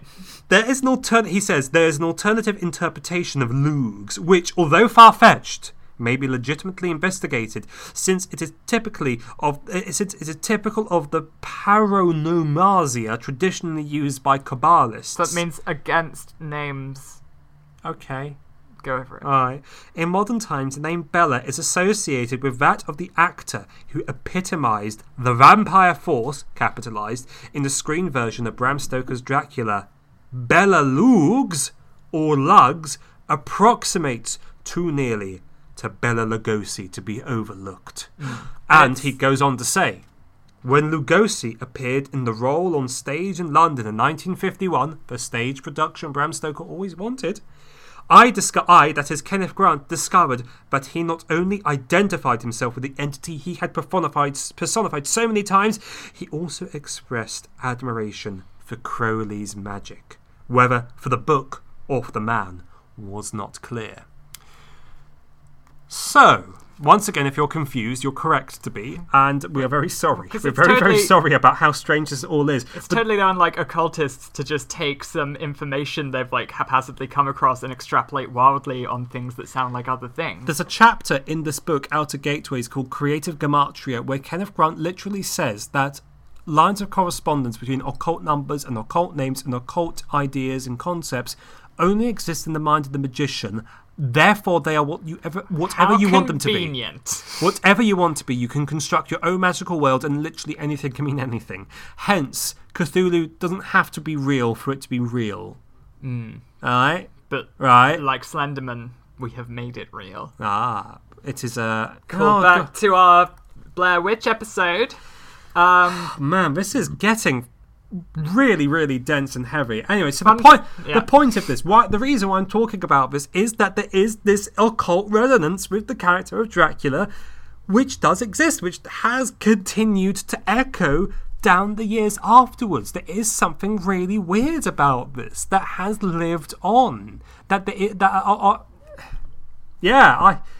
don't know. Fun side note, we did, back in my school, we did a drama class not production, we acted out a couple of scenes and they were videoed. And I was surprisingly selected to be Renfield in in a kind of attempted adaptation of the stage play of Dracula, because I was, I think for all intents and purposes, the most unkempt person in the entire school. But yeah, I mean, that leads us to back to our thesis about, does it mean something, or does it convey the sense of meaning something, and is that meaning that arises from the conveyance of the sense of meaning something the meaning in and of itself, which is a very, very strong and crucial current in occult thought, which leads us to necessarily explore what is the symbology of Dracula. Of any adaptation, in any sense, or in the Dracula legend, or the folkloric tradition, but specifically in the novel as far as we're concerned. But if we were to say, who would, as a kind of, I found this is something actually the Diane podcast do, in the using the tarot deck as a kind of coda for identifying how things might fit into a occult framework. In both the book Dracula and the film Nosferatu, Orlok Dracula, what you will, would be very much the role of the Magus. He is an all-powerful figure who rules all around him from a castle, which resonates this intense presence out into the world, which he can control. And this has resonances in the occult tradition, but it also coming back to our discussion of the Weimar cinema movement. This is something Krakauer picks up on with his more kind of modern Freudian / Marxist reading of how these things functioned, which is that Nosferatu is the archetype of the tyrant. Krakauer was very fixated on this idea that the cinema, even before Germany had its own tyrant in the form of of that the dumpy Austrian. We had people like, we had Nosferatu, but we had Freda from Joe Fredison from Metropolis. We had Dr. Mabuse. We had Mabuse. We had Mephisto in F.W. Murnau's later and fucking brilliant adaptation of the Faust legend. But yeah, it's this, like, he identifies the archetype of the tyrant as being something present in the German consciousness, and this perhaps ties in with the occulty reading of the Magus. And also, like, side note, there's a very, very good short film, short documentary film created by the YouTuber H. Bomber Guy, which we're going to link out to, where he talks about the resonances of horror, where he identifies the vampire figure not as a fascistic tyrant, but as the presence of capitalism. This idea that he's a vampire, he's this, because we forget, he's an aristocrat, he is an aristocratic figure, he's a boyar of Eastern European tradition, of kind of the Slavic chivalric code, where he is he's inherited wealth, inherited status, drawing the life out of the proletariat, and thus he must be staked immediately. As is proper and godly. But as you said earlier, this also this presence of, as well as being aristocratic in a way that well, that's the thing. He's almost kind of uncanny in the sense that in the world of Dracula, in the world that Bram Stoker depicts, he's presenting a Western, he's presenting an orderly 19th century world into which Nosferatu is this invasive force, and so he's like an old order of chivalry which has become alien, and he's if we're thinking in conspiratorial terms, calling back to that work we've referenced now a number of times, Jesse Walker's United States of Paranoia, where he creates this typology of conspiracy theories where it's the enemy above, the enemy below, the enemy within, the enemy without. He is simultaneously all four of these things. He's the enemy above because he is an aristocrat. He's the enemy below because he is subhuman. He is feral, and that's something that is very, very key to something I want to talk about later. He's the enemy within because he has invaded this internal space through duplicitous means, but he is the enemy without because he is from the mysterious East. He is from far away. He is from a land which has, unlike England, unlike Germany, well, Germany's actually, its borders have been notoriously fluid, but England has been an island, or Britain. Britain has been an island, England has been the rich bit, the dominant faction. He's from this place where he's from a land that doesn't quite exist. He's from a sort of spectral landscape. A haunted landscape. A haunted landscape, and he is the thing that's drifted in on the winds from parts unknown. And this chimes in phenomenally with the idea of the weird, which we love, which is our bread and butter on this damn podcast, and has heady references to H.P. Lovecraft. So I think it's actually kind of fruitful to spend a little bit of time talking about the relationship between the weird and the gothic, because there's especially one thing we certainly shouldn't imagine is that the weird appeared like it's appeared sui generis, but it's that it just appeared fully formed. Of course, it had sort of like Lovecraft's biggest literary influences, Edgar Allan Poe. It's sort of like the gothic is. It's more like the weird is a crystal. It's kind of drawing mineral characteristics from the rocks around it. So, like, the weird blossoms out of the gothic in a certain sense. So, the key points... So, I don't know, like, when it comes to defining genres, a notoriously difficult thing to do. And I've kind of more or less arbitrarily selected John Bowen's essay about the points defining the Gothic from the British Library website, where he suggests that the defining features are that Gothic fiction tend to take place in a location which is exotic or otherwise strange, often but not necessarily in a distant land. It's about the intrusion of the archaic or the ancient into the modern. There's a focus on the threat of power or being constrained, for example, falling under Count Orlok's spell, being trapped in his castle. There's a tendency ability to imply rather than explicitly show horror, though the notable exception to this is The Monk, which is notoriously very, very graphic. Because The Monk is trash. And It is pulp trash. And interestingly, Anti-Catholic pulp trash. and Call out to our last episode about Blood on Satan's Claw. M.G. Lewis. Wasn't The Monk also like one of the first novels to actually like depict gay sex? Because that's just how vile these Catholics are. Sometimes the men and other men and the women and other women. I don't know why I'm doing that voice. This is our best episode.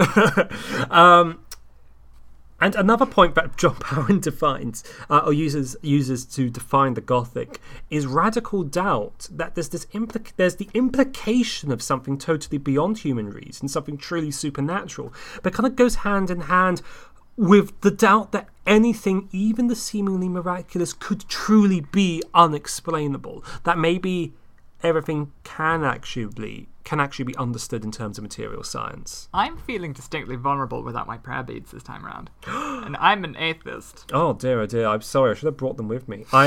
You've got your St. Christopher. I do have my St. Christopher. Right, I brought you a St. Christopher, which you have not worn. It's in my bag somewhere. Would you like my saint bracelet? My trashy saint bracelet. There you go. Oh god, I'm becoming Jonathan Harker, because he's like, oh, I don't like this hysterical gypsy woman has given me a cross and is making cross signs. It's like, I don't believe in this shit, and then suddenly it's like, oh, this is the shit that could save me from this hell. Oh god, so I finally got round to framing my master's certificate recently. I've hung it up on my wall, and they gave me 2 hooks, and I thought, oh good, I can use this second hook to drape like my rosary and my Anglican chaplet on it. I put it up there and immediately realised, oh god, I'm just going to become a Catholic grandmother, aren't I? That's just what I'm gonna be. Oh dear. So, but key points defining the weird. I mean, it's even more difficult defining the weird than it is the Gothic. And again, I've arbitrarily selected Anne and Jeff Vandermeer's stuff about what is the weird. They're doing a lot of good work. I really like some people have got kind of snob. I'm not going to say snobby, but okay, I say snobby, I just mean some people we know didn't like Annihilation or the Southern Reach trilogy. I really like the Southern Reach trilogy. I really liked Annihilation. People have been more sympathetic to the films than the books, I think. In a lot. I really like the Southern Reach trilogy. I mean, admittedly, I kind of read the last 2 books over the course of a fortnight while I had the flu, which was also the same time when I was trying to watch the 3rd season of Twin Peaks, which was both the best and worst idea I ever had. But honestly, I think I really like Jeff Vandermeer. I really like the Southern Reach trilogy. I think it's a really interesting work, and I don't believe it is derivative of Roadside Picnic. Sean, I haven't read any of his stuff. Well, you ought to. Ooh, any of his non-critical essays. I've read a couple of introductions he's done to different things. And I read bits of the anthology that he put together with Anne Vandermeer, and it was very, very good. I will buy you Annihilation for your birthday. People aren't going to listen to this. Anyway. Okay. Back to defining, the weird. So, weird fiction. Difficult to define, and some people have argued it's not even a specific genre, but it's more of an attitude or a tendency that can't be cleanly separated from other more rigorously defined genres. However, we can outline a definition all the same. So, weird fiction tends to avoid established traditional monsters like the vampire, the zombie, and the werewolf. To quote Anne and Jeff Vandermeer, the most unique examples of the weird instead largely chose paths less trodden and went to places less visited, bringing back reports that still seem fresh and innovative today. Should we have a Mark Fisher interlude? Basically, Mark Fisher gave a very, very good example of like how to define the weird against traditional Gothic fictions, which is the sense that vampires and werewolves are frightening because they're unreal, but at the same time, the threat they pose is something more or less intelligible. They're going to bite you, they're going to infect you. Whereas he put the definition of something that's scary and weird as a black hole, as in we know it exists, it is real, but our ability to comprehend it is so very limited that it holds an instinctive terror which is more profound than any Gothic legacy. This being said, Thomas Ligotti, who is uncontroversially regarded as a purely weird writer. One of his stories, actually one of my favourite stories of his, is The Lost Art of Twilight, which is just a vampire story. It's just a really, really good vampire story. He's good with that. He's good at taking an innovative approach to like more traditional Gothic trends. The vampires in horror it fiction. are like very, very frightening. There's this like implication of something, because he makes them exceptionally alien. Well, I want to talk about that in a little bit.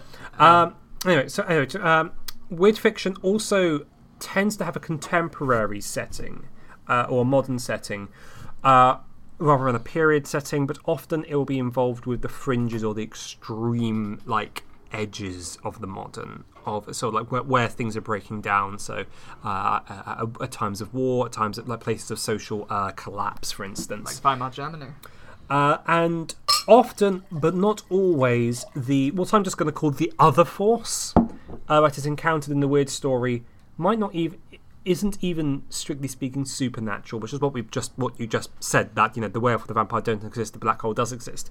Rather, the other force in weird fiction, it's a previously unknown natural form, and as such, there's often, but again not always, a certain fascination with science, archaeology, and other methods of arriving at rational knowledge. And that precisely being the source of horror, like the fantastically clinical descriptions of the elder things in the Mountains of Madness. But there's also this feeling that there's something that these rational methods can't go beyond. There's a limit to them, and there isn't a recourse to a potential rational explanation that can make it okay. It's not like how Scooby-Doo taking the mask off. Rather, Brilliant reference. the rational explanation is so hideous that it would actually be more comforting for the other force to just be a ghost or something. It's just something as ordinary as that. And this is the thing. When I was attempting and failing to read Dracula, I couldn't help but notice there were certain weird parallels that it had thematically had with the work of H.P. Lovecraft. And this is like especially true in the early sections. There's this sense of modern civilization being under threat due to the return of an ancient atavistic force, which again sort of is kind of a Gothic trope, like the encounter of the ancient. But with Lovecraft, most especially perhaps with the Call of Cthulhu, is the return of something so very ancient that is coming back, something that came long before us. So this notion of the unspeakable return is often present in Lovecraft's works, and frequently the narrator will discover a trace of deep history that kind of undercuts inevitably his faith in modernity, and he will be inevitably he will be destroyed by the encounter. The vampire count, while not a figure from deep history in the same way that Cthulhu is still an arrival from a very alien past, and it is a past that has this potential to destroy the present all the same. More uncomfortably, but if anything more real, is Certainly more Lovecraftian. Certainly more Lovecraftian, and more definitely present in the text, is racial anxieties. This comes in two ways. Firstly, there's the simple fear of the foreigner in Dracula and in Nosferatu. With Dracula, Orlok being a deviant in a certain sense, he's a degenerate. The enemy below. Even he's literally non-human. And this is more emphasised in the depiction of Nosferatu, of course, but it is present in Dracula. He isn't human. He's something very, very, very foreign. He preys on women. He drives people insane. He is monstrous. He is other. He's foreign. He's Johnny Foreigner. He's not us. He's different from us, and he's come here. A friend of mine has also pointed out to me that Dracula was written during the mass immigration of Eastern European Jews to this country due to the pogroms in Russia. And there is something kind of uncomfortably close between the vampire drinking blood and the canard of the blood libel. The foreigner arriving and literally taking our women and our children and taking their blood and feeding from it. Again, call back to our Blair Witch episode. Call back to Blair Witch. And the lovely, lovely, wonderful Medieval Death Trip podcast. It's also worth pointing out that Dracula was written less than 10 years before the Aliens Act 1905 was passed. Was it literally called that? Yeah, it's called the Aliens Act. And the point of the Aliens Act was to keep the Jews out, because there were too many of them, and we don't want them here, because they're Jewish, they're other, they're not us. Britain was bad as well. This was we've always been the bad guys. Whoa. That either halves our audience or doubles it. So, but there's another element to the racism though, and I think this is something very, very curious. That there's this long passage in Dracula where he's talking to Harker and he starts talking about his ancestors. And he is very proud of his ancestry, and he talks about how I am from noble blood, I'm from a warrior race. My people didn't bow to the Turks when they came. We fought them. Unlike the other ones here, we won, we stood up. That is the blood that runs in my veins. And there's such an emphasis on the idea of the Count having a superior stock in this scene. That kind of implies part of the anxiety of the race, part of the racial anxiety of the novel, is that maybe in a certain sense we deserve to be consumed by the foreigner because we have lost the strength of our blood. Because we relied on Eastern Europeans, we relied on the Russians, we relied on the Slavs to do our dirty work, keeping Western Europa clear of the foreign influence. You know, the Huns never made it as far as Britain. This is something that's actually very powerfully depicted in the Francis Ford Coppola Dracula, where the whole, the 50-minute opening is Dracula, the historical Dracula, Vlad himself, like a fictionalized version of him, rather, fighting for Turks, fighting the Muslims. Yeah, as the historical Vlad the Impaler did. The Order of the Dragon, from which his name comes, Dracula Dragon, Dracul, comes from, was a chivalric order that was established as part of the war with the encroaching Ottoman Turks, as the Muslim empires of the East got closer and closer to Europe, because they and indeed were a real presence in Western Europe, because Spain was a caliphate for hundreds of years. Yeah, and that's why they had all the really good occult science. We forget that. We forget. To correct myself, sorry, Spain wasn't a caliphate; it was an emirate. It was ruled by an emir, and indeed, sort of like you actually had. I mean, sort of like it had its own various horriblenesses, of course, because it was a theocratic society. But if you were Jewish, that was the best place to live in Europe. Yeah, certainly better than the Reconquista culture that came after, as we talked about in our last episode about the Spanish Inquisition and the paranoia that surrounded the Conversos. I forget his name, but the Ottoman Sultan during the expulsion of the Jews. There's a wonderful quote from him he ordered that all the Jews who were being expelled from Spain should be welcomed in his empire. And so, a wonderful quote he says, he basically says, "Spain's lost is my empire's gain." Wow. But there's also if we're thinking about both Dracula and if we're thinking about the historic Vlad the Impaler, it's like I said again, they did our dirty work. Vlad the Impaler, he's called that because after a notable military victory against the Ottomans, one of the things he did was impale legend has it, I think history has it as well, that he impaled a whole ton of them on spikes as a kind of early form of psychops. So any invading force that would come that way would see oh shit, this is a bunch of our people being impaled. Impalation, it's also worth mentioning just how horrifying impalation was. They would take a blunt spike and they would ram it up into the anus and just up. Yeah, until they're out of your mouth. And the reason it was a blunt spike was because that meant that you hemorrhaged less and would last longer. As Alan Rickman says in Robin Hood when he's talking about carving someone's heart out with a spoon, it's blunt, it'll hurt more.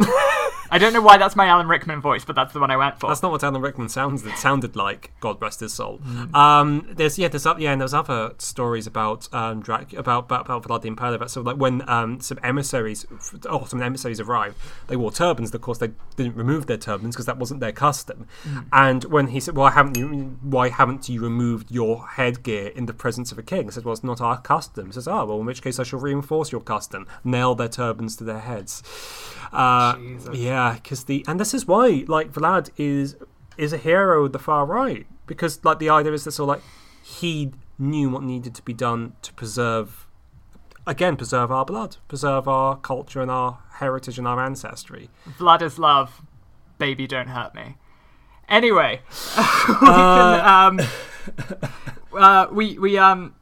also we can't talk about occultism and Lovecraft and Crowley without mentioning again Peter Levender's book about one of the things that comes up as well in relation to what I talked about with Dracula as the Magus, this idea of psychic communications across long distances, which if anyone this is perhaps giving the game away a bit with Peter Levender's book, but he puts it probably a lot better than I'm about to do, which is the sense that that these messages could be conveyed in a kind of his thesis. Okay, so his thesis was that the story goes, the Call of Cthulhu mirrors the experience of Aleister Crowley hearing about the demonic angelic teachings that would eventually result in the Book of the Law when he was in Cairo. Well, specifically, it's to do with the I don't think it was the reception of the Book of the Law. It was when he was going through the Enochian keys,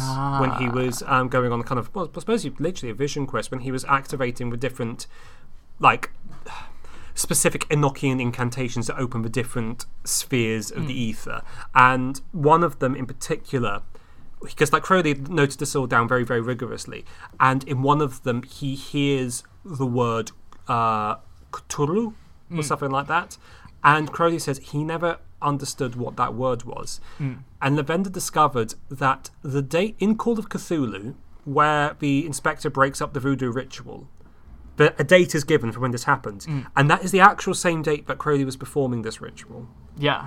And so and also the date is of when Cthulhu and R'lyeh rises from the deep, and the implication is that this is a psychic shock that is felt across the world in the nightmares of sensitive dreamers. So Levender's thesis is that Crowley and Lovecraft tuned into the same esoteric energy, the same, to use occult terminology, they both tuned into the 93 current, the thelemic current.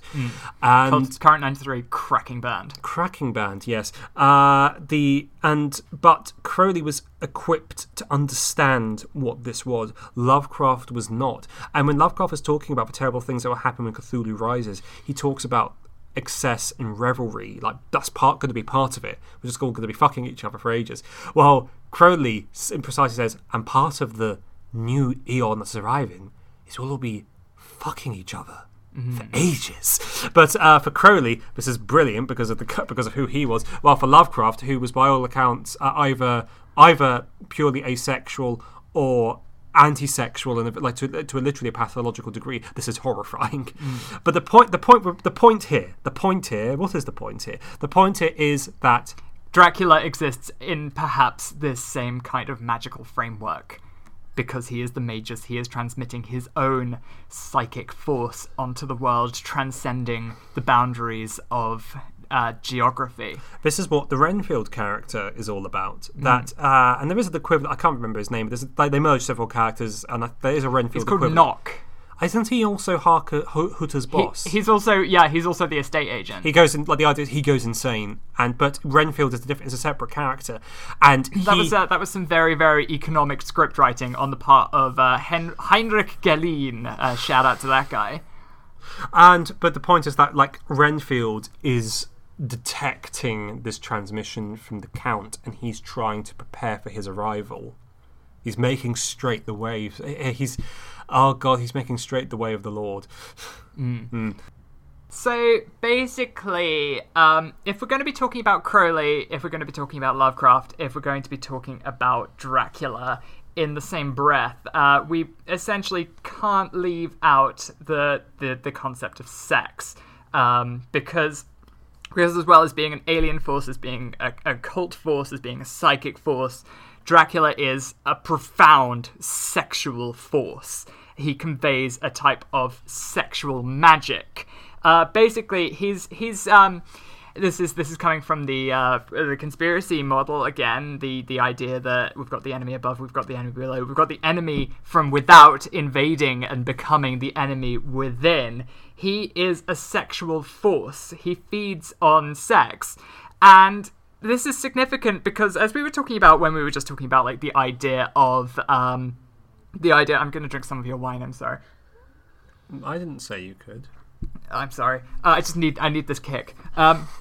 Basically, if we're talking about sexuality, he's going back to what we were talking about with Dracula the novel, Dracula and the world that Bram Stoker creates of sexual psychosexual social mores, of the civility, which contained fundamentally ingrained misogyny, which I really want to talk about more as well. It's this idea that he's a potent force because he's circumventing all the barriers they've kept up to protect their understanding of sexuality and how it should work, how it works in the Western world, how it works in Britain and or Visborg. And he gets around it because he's the force from without. But there's this fundamental sense which runs through a lot of 19th century sexuality and writing about society as a whole, that the outer sphere, the political sphere, the public sphere, the body politic is a masculine world. It is the one where rational and reasonable things happen. And the feminine world is the interior world. It is the world of the homemaker. It is the world of the wife and the house. And it is, but at the same time, and Nosferatu is circumventing that because he comes in, he's able to break down these barriers, and he comes into contact with the feminine world. And this is significant in light of what we were talking about in context of the Blood on Satan's Claw episode. This idea that the whole concept of sexuality in the 19th century was this idea that that sex was sex underwent a kind of weird reversal, in that now socially we have this understanding amongst the kind of disgusting world of Reddit and the internet, where sex is which is what the incel folk talk about a lot, where masculine people are seen as the more active sexual agency, and women are desirable in their passivity.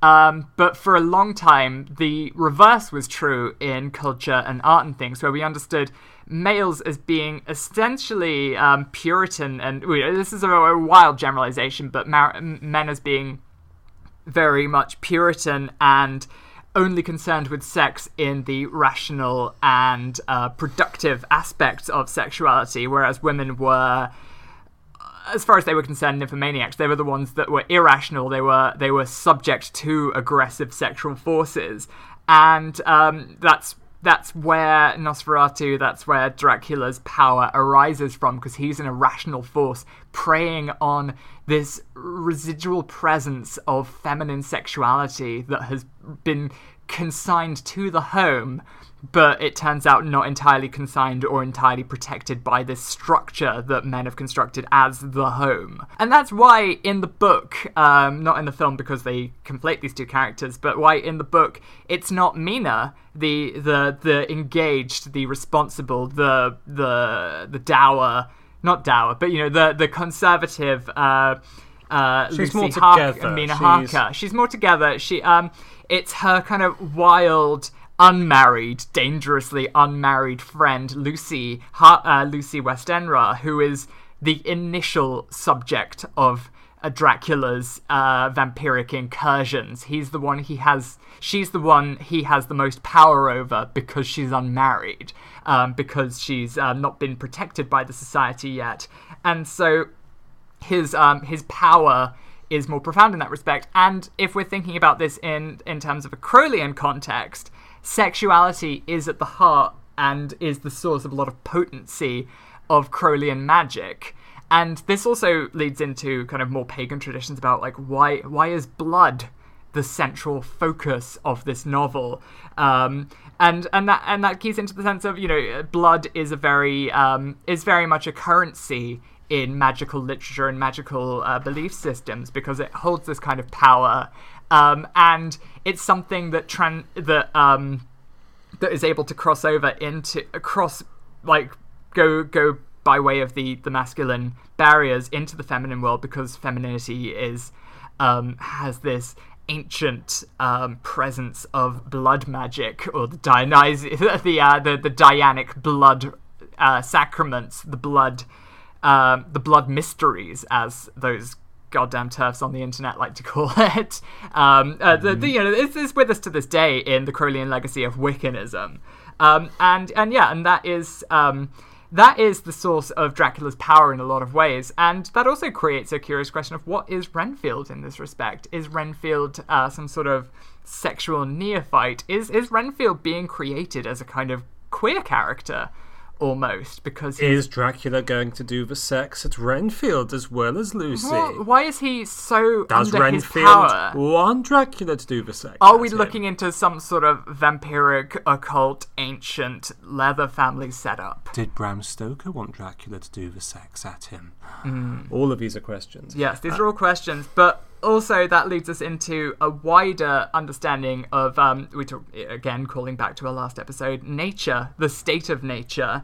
And state of nature is this wild, uncontrollable thing that must be tamed by the Protestant Puritan forces of England and indeed Lutheran Germany. A lot of crossover there. A lot of resonances between the wider concept of Northern European power residing in its discipline, in its sola fide understanding of the world and the rational interpretation of the world, thinking about the judge with Sean's, I guess, correct interpretation of what the judge represented in that film. In Blood and Satan's Claw. I've just given up arguing. But so we have that. Dracula is a sexual force. And then when we take this into the Lovecraftian dimension, we get the idea of the weird, and then that immediately calls to mind the fact that nature and biology has its own resonances within weird fiction. We've talked about going back to the Mark Fisher definition of the weird as an abundance of presence, an abundance of uncontrollable, biological, wild, strange, mysterious power. And what Nosferatu does is it brings together these ideas. We have the figure of Dr. Bulwer, who is the stand-in for Dr. Van Helsing, in a way more in the film than in the book. What he appears to be doing is merging these concepts of sexuality and the power and the mysterious presence of nature with the occult presence of the vampire and of the occult rituals of the East. And there is a crucial scene where Dracula, where Dr. Bulwer, Van Helsing, is teaching a class of students, and he's showing them a Venus flytrap, but he also shows them a magnified polyp. It is a kind of it's a kind of pond life, essentially. It's a type of not microscopic. It's you can't see it with the naked eye, but it's certainly way bigger than something that could be rightly considered microscopic in biological terms. But he shows this polyp eating another small pond-dwelling life form, some sort of plankton, and he says, yes, not unlike a vampire," and that is one of the things that struck home to me, because it's when he realised that that Nosferatu, it's a body horror film that saying Nosferatu is a body horror film is as defensible as calling Shivers a body horror film, as far as I'm concerned.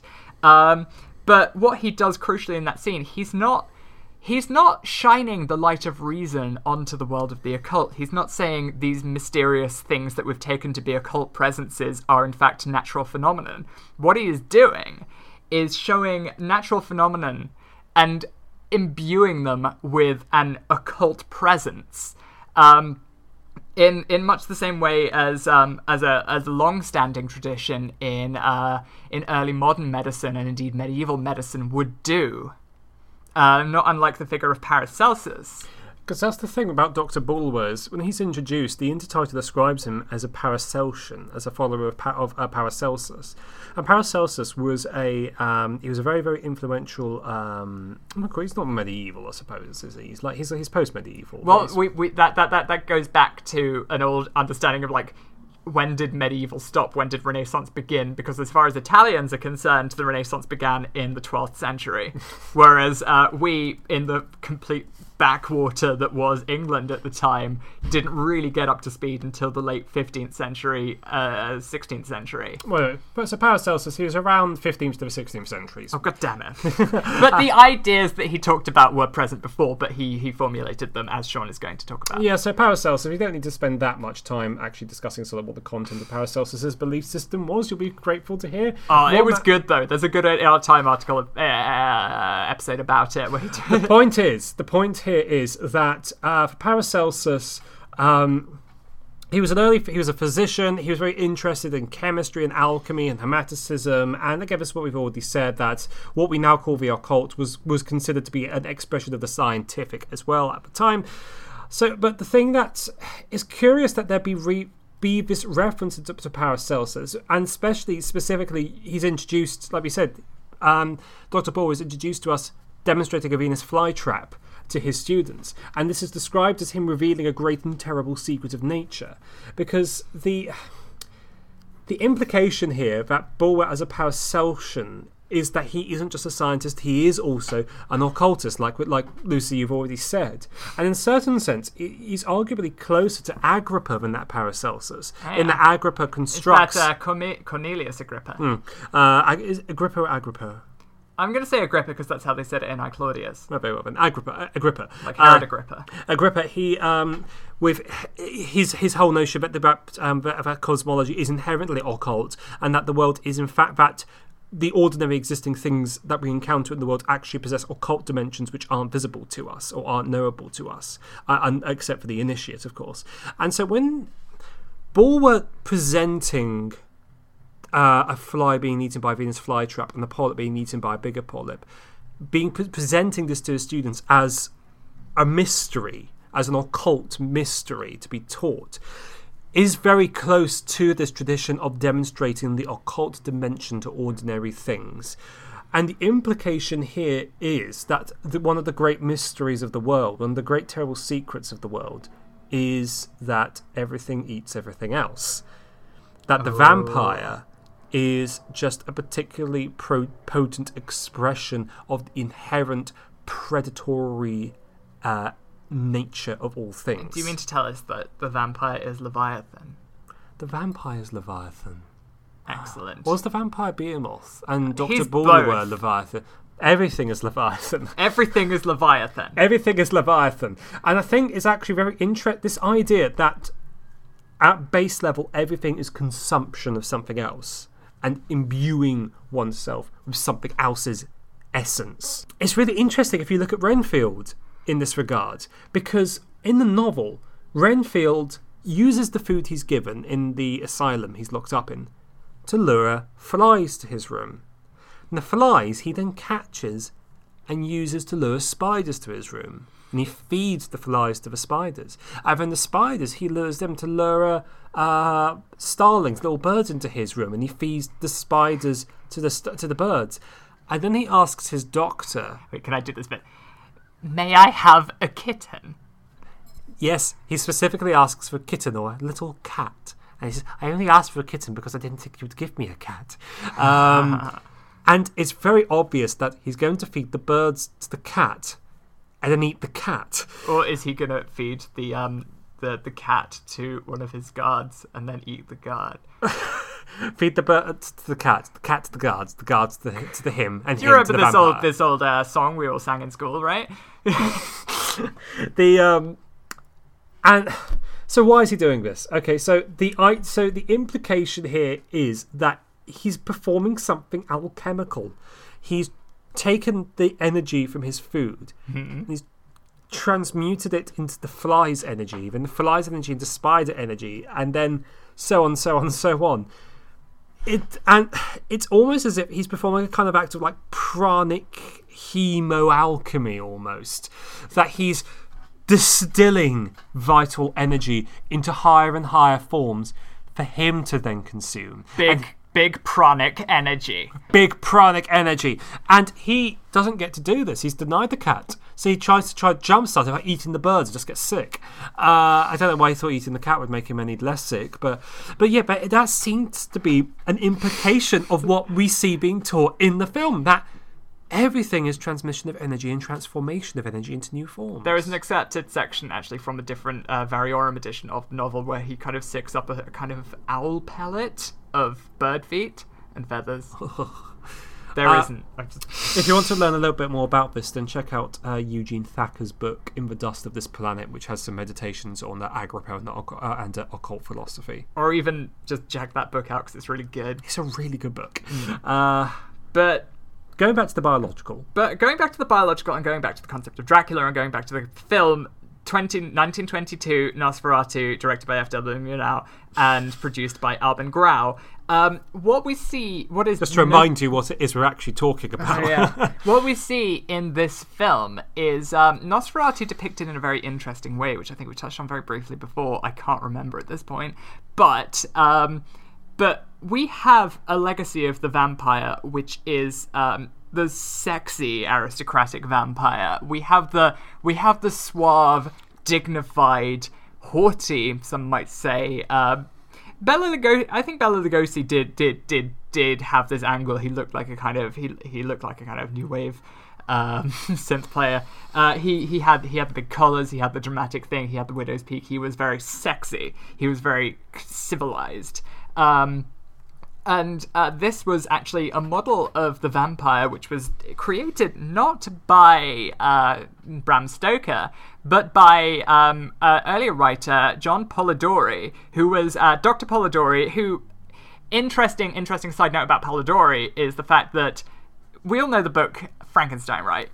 We all know we may not know the history of the book Frankenstein, and probably when I guess we're going to have to do an episode on Frankenstein at some point, so I'm going to truncate this as much as possible. But basically, Lord Byron, Mary Shelley, Percy Shelley, and Dr. John Polidori got together in a house on a holiday in Switzerland. And had a contest of who could think up the scariest thing. Yes, and they were all dicks to Dr. John Polidori because he was only actually brought along in case one of them got sick, but he was actually a literary master in his own right. But the story he wrote was about vampires, and his depiction of the vampire was as the kind of genial, bonhomie, sexy vampire archetype that would become the mainstay of Hammer horror films and most of vampire cinema right up until the revival of the grisly vampire in films like Near Dark, where they're presented as kind of feral, uncontrollable, disgusting hobo vampires. And the disgusting hobo vampire, that is what we are seeing in Nosferatu. He is not sexy, he is not glamorous, he is depicted and, eschewing, for the time being, all the profoundly anti-Semitic tropes tied in with this. He looks like a rat. He is a disgusting, feral, bald, pointy-eared, long-nosed vermin vampire who is bringing not just a profoundly occult or abstract presence. He is Nosferatu. He is the plague bearer. He is bringing the sickness of uncontrollable sexuality and the uncontrollable crucible of bacteria into the mannered and healthy Western world. He is disgusting, and he was every bit that. And Max Schreck's depiction of him as such is remarkable in that respect. But also going back again to how this connects with the body horror genre and how this connects with Shivers, when we talked about Shivers, the fact that body horror had its origins in this period, had its origins in Freudian writing, had its origins in the bioterrors of a later age, even before J.G. Ballard had articulated these principles. One of the recurrent themes in surrealist literature, which, we explained the kind of the legacy of Cronenberg there, was this fixation on intense, uncontrollable natural forces as the weirdness that was able to circumvent or transcend the supposedly controlled and mannered world of the early 20th century that they were invading as part of the modernist panic that the control was never really theirs. And so this is pure bioterror. And also, feeding into that, it's no surprise that the premiere for, well, I say no surprise, I don't know the specifics of this, but it's a wellspring of speculation, but the premiere for Nosferatu was held in the Berlin Zoological Museum. Make of that what you will. I think that's perfect. I think that's amazing, and I envy any person who experienced that, long dead though they may be. But again, this feeds back into Nosferatu as the sexual presence. And this is something Siegfried Kracauer, again, drawing on his own kind of Marxo-Freudian interpretation of how silent film functioned. He talks about sexuality, again, going back way to the intro where I talked about, censorship was out the window at this point. The Kaiser was gone. We could talk about sex, finally. This was a period of immense sexual progressiveness.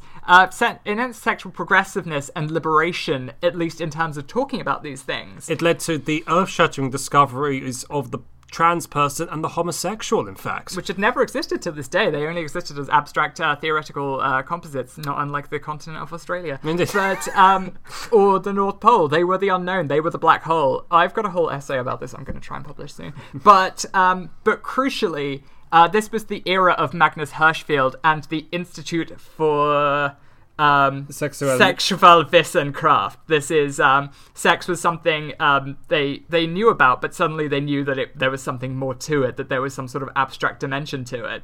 But at the same time, this coincided with a profound anxiety about sexuality, which Siegfried Kracauer, take a sip of wine, I'm getting all foamy. Thank you, Sean. Siegfried Kracauer talks about this as being symptomatic of a country that has recently experienced total war, in that we had a generation of young men who were taken into the soldier's life at what was often a very early age of, as young as 14, 15.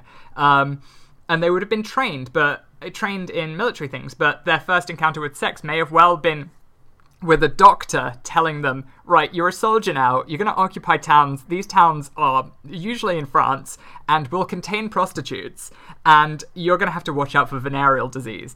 And then that must have, for a whole generation, that stuck with them. It's venereal disease is a thing. And Nosferatu, he is venereal disease. I mean, people have talked about Nosferatu as a weird precursor to the HIV epidemic and the mass death that arose from that. We have that profoundly unsettling scene where all the coffins are being led out of the buildings, and it's suddenly this weird sexual death plague force that has struck what they assume to be a civilized German town, and no one wants to talk about it.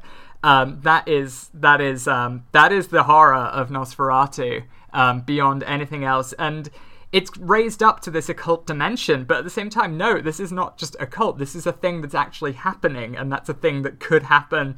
We all must be aware of Nosferatu, whatever form he takes. On a different note, to go back to E. Elias Merrige's film Shadow the Vampire, which, as you'll recall, dramatized the production of Nosferatu. Merrige is a very interesting guy in his own right. He is a devotee of Hermeticism and other occult disciplines. This is something that's very real to him, which is probably one of the reasons he was drawn to this project in the first place. But one of the things that is just very, very strange about this is one of the producers In the same way that Alban Grau was a producer on Nosferatu, one of the producers of Shadow the Vampire was Nicolas Cage. Nicolas Cage is a strange guy. Like, not just like funny man strange, but like he's a Freemason. He's involved with. He has very strange ideas. He bought that haunted house. He bought a house in which like hundreds of slaves were massacred and kept. It's haunted, and he paid an extraordinary amount of money. That's why he's still making films, because he's very, very broke right now. Yeah, because because like many an occultist before him, he has invested extraordinary and stupid amounts of money in bizarre occult projects that nobody understands. He's already constructed his own tomb in New Orleans, which is a pyramid with the Latin inscription Omnia ab uno, which I'm assuming means all is one. All from one. All from one. Ab is the from. Oh, all from one. Oh my God, loads of people have kissed his shrine, even though he's not dead. There's all lipstick on it. Oh my God. So, and he's also, I hear down the grapevine, he's also a member of an esoteric Masonic lodge in Glastonbury, and his his film company, the film company which produced Shadow the Vampire, is called Saturn Films. And you will of course recall that the occult order Alban Grau founded after Nosferatu was Fraternitas Saturni. He is Alban Grau. He is Alban Grau. Nicolas Cage is Alban Grau. Jesus Christ, we need to do an episode on just purely Nicolas Cage and what the hell he's up to.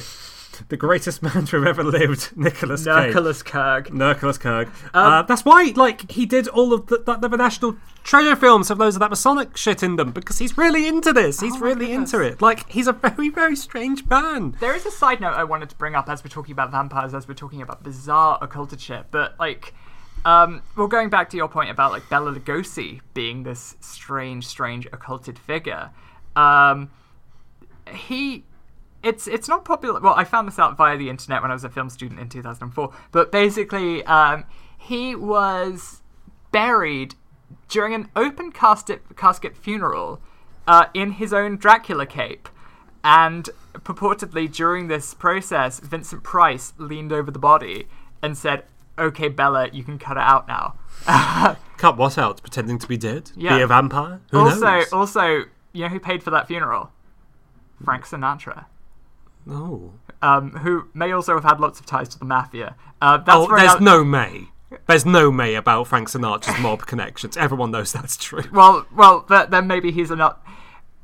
Maybe there's an episode of The Sopranos where Nancy Sinatra has a cameo at a mob party, and the reason she did it was to sort of like a little nod. And his definite son was a member of the Obama administration.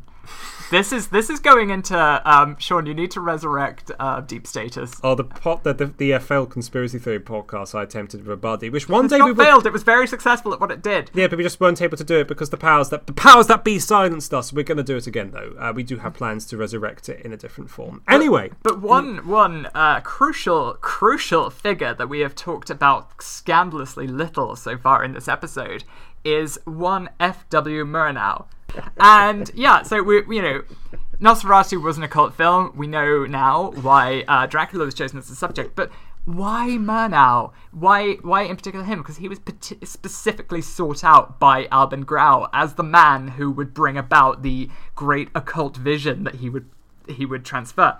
And one of the takes on this is the fact that that cinema as a genre, and this is key to why it was Prana Films and not Prana library books, why it was key, is the fact that cinema, we're talking about the early days of cinema as a medium, as something that could possess its own kind of language and artistic nuance, was in its infancy, or rather it was coming into its own as a proper fully fledged art form. And one of the things people understood about it was that unlike any genre that had come before, it was imbued with this amazing power to possess people, to immerse them in the experience. That's actually one thing that Mark Gatiss again talks about in the intro to his History of Horror, the thing that came before Horror Europa, which was that cinema, unlike any other medium before,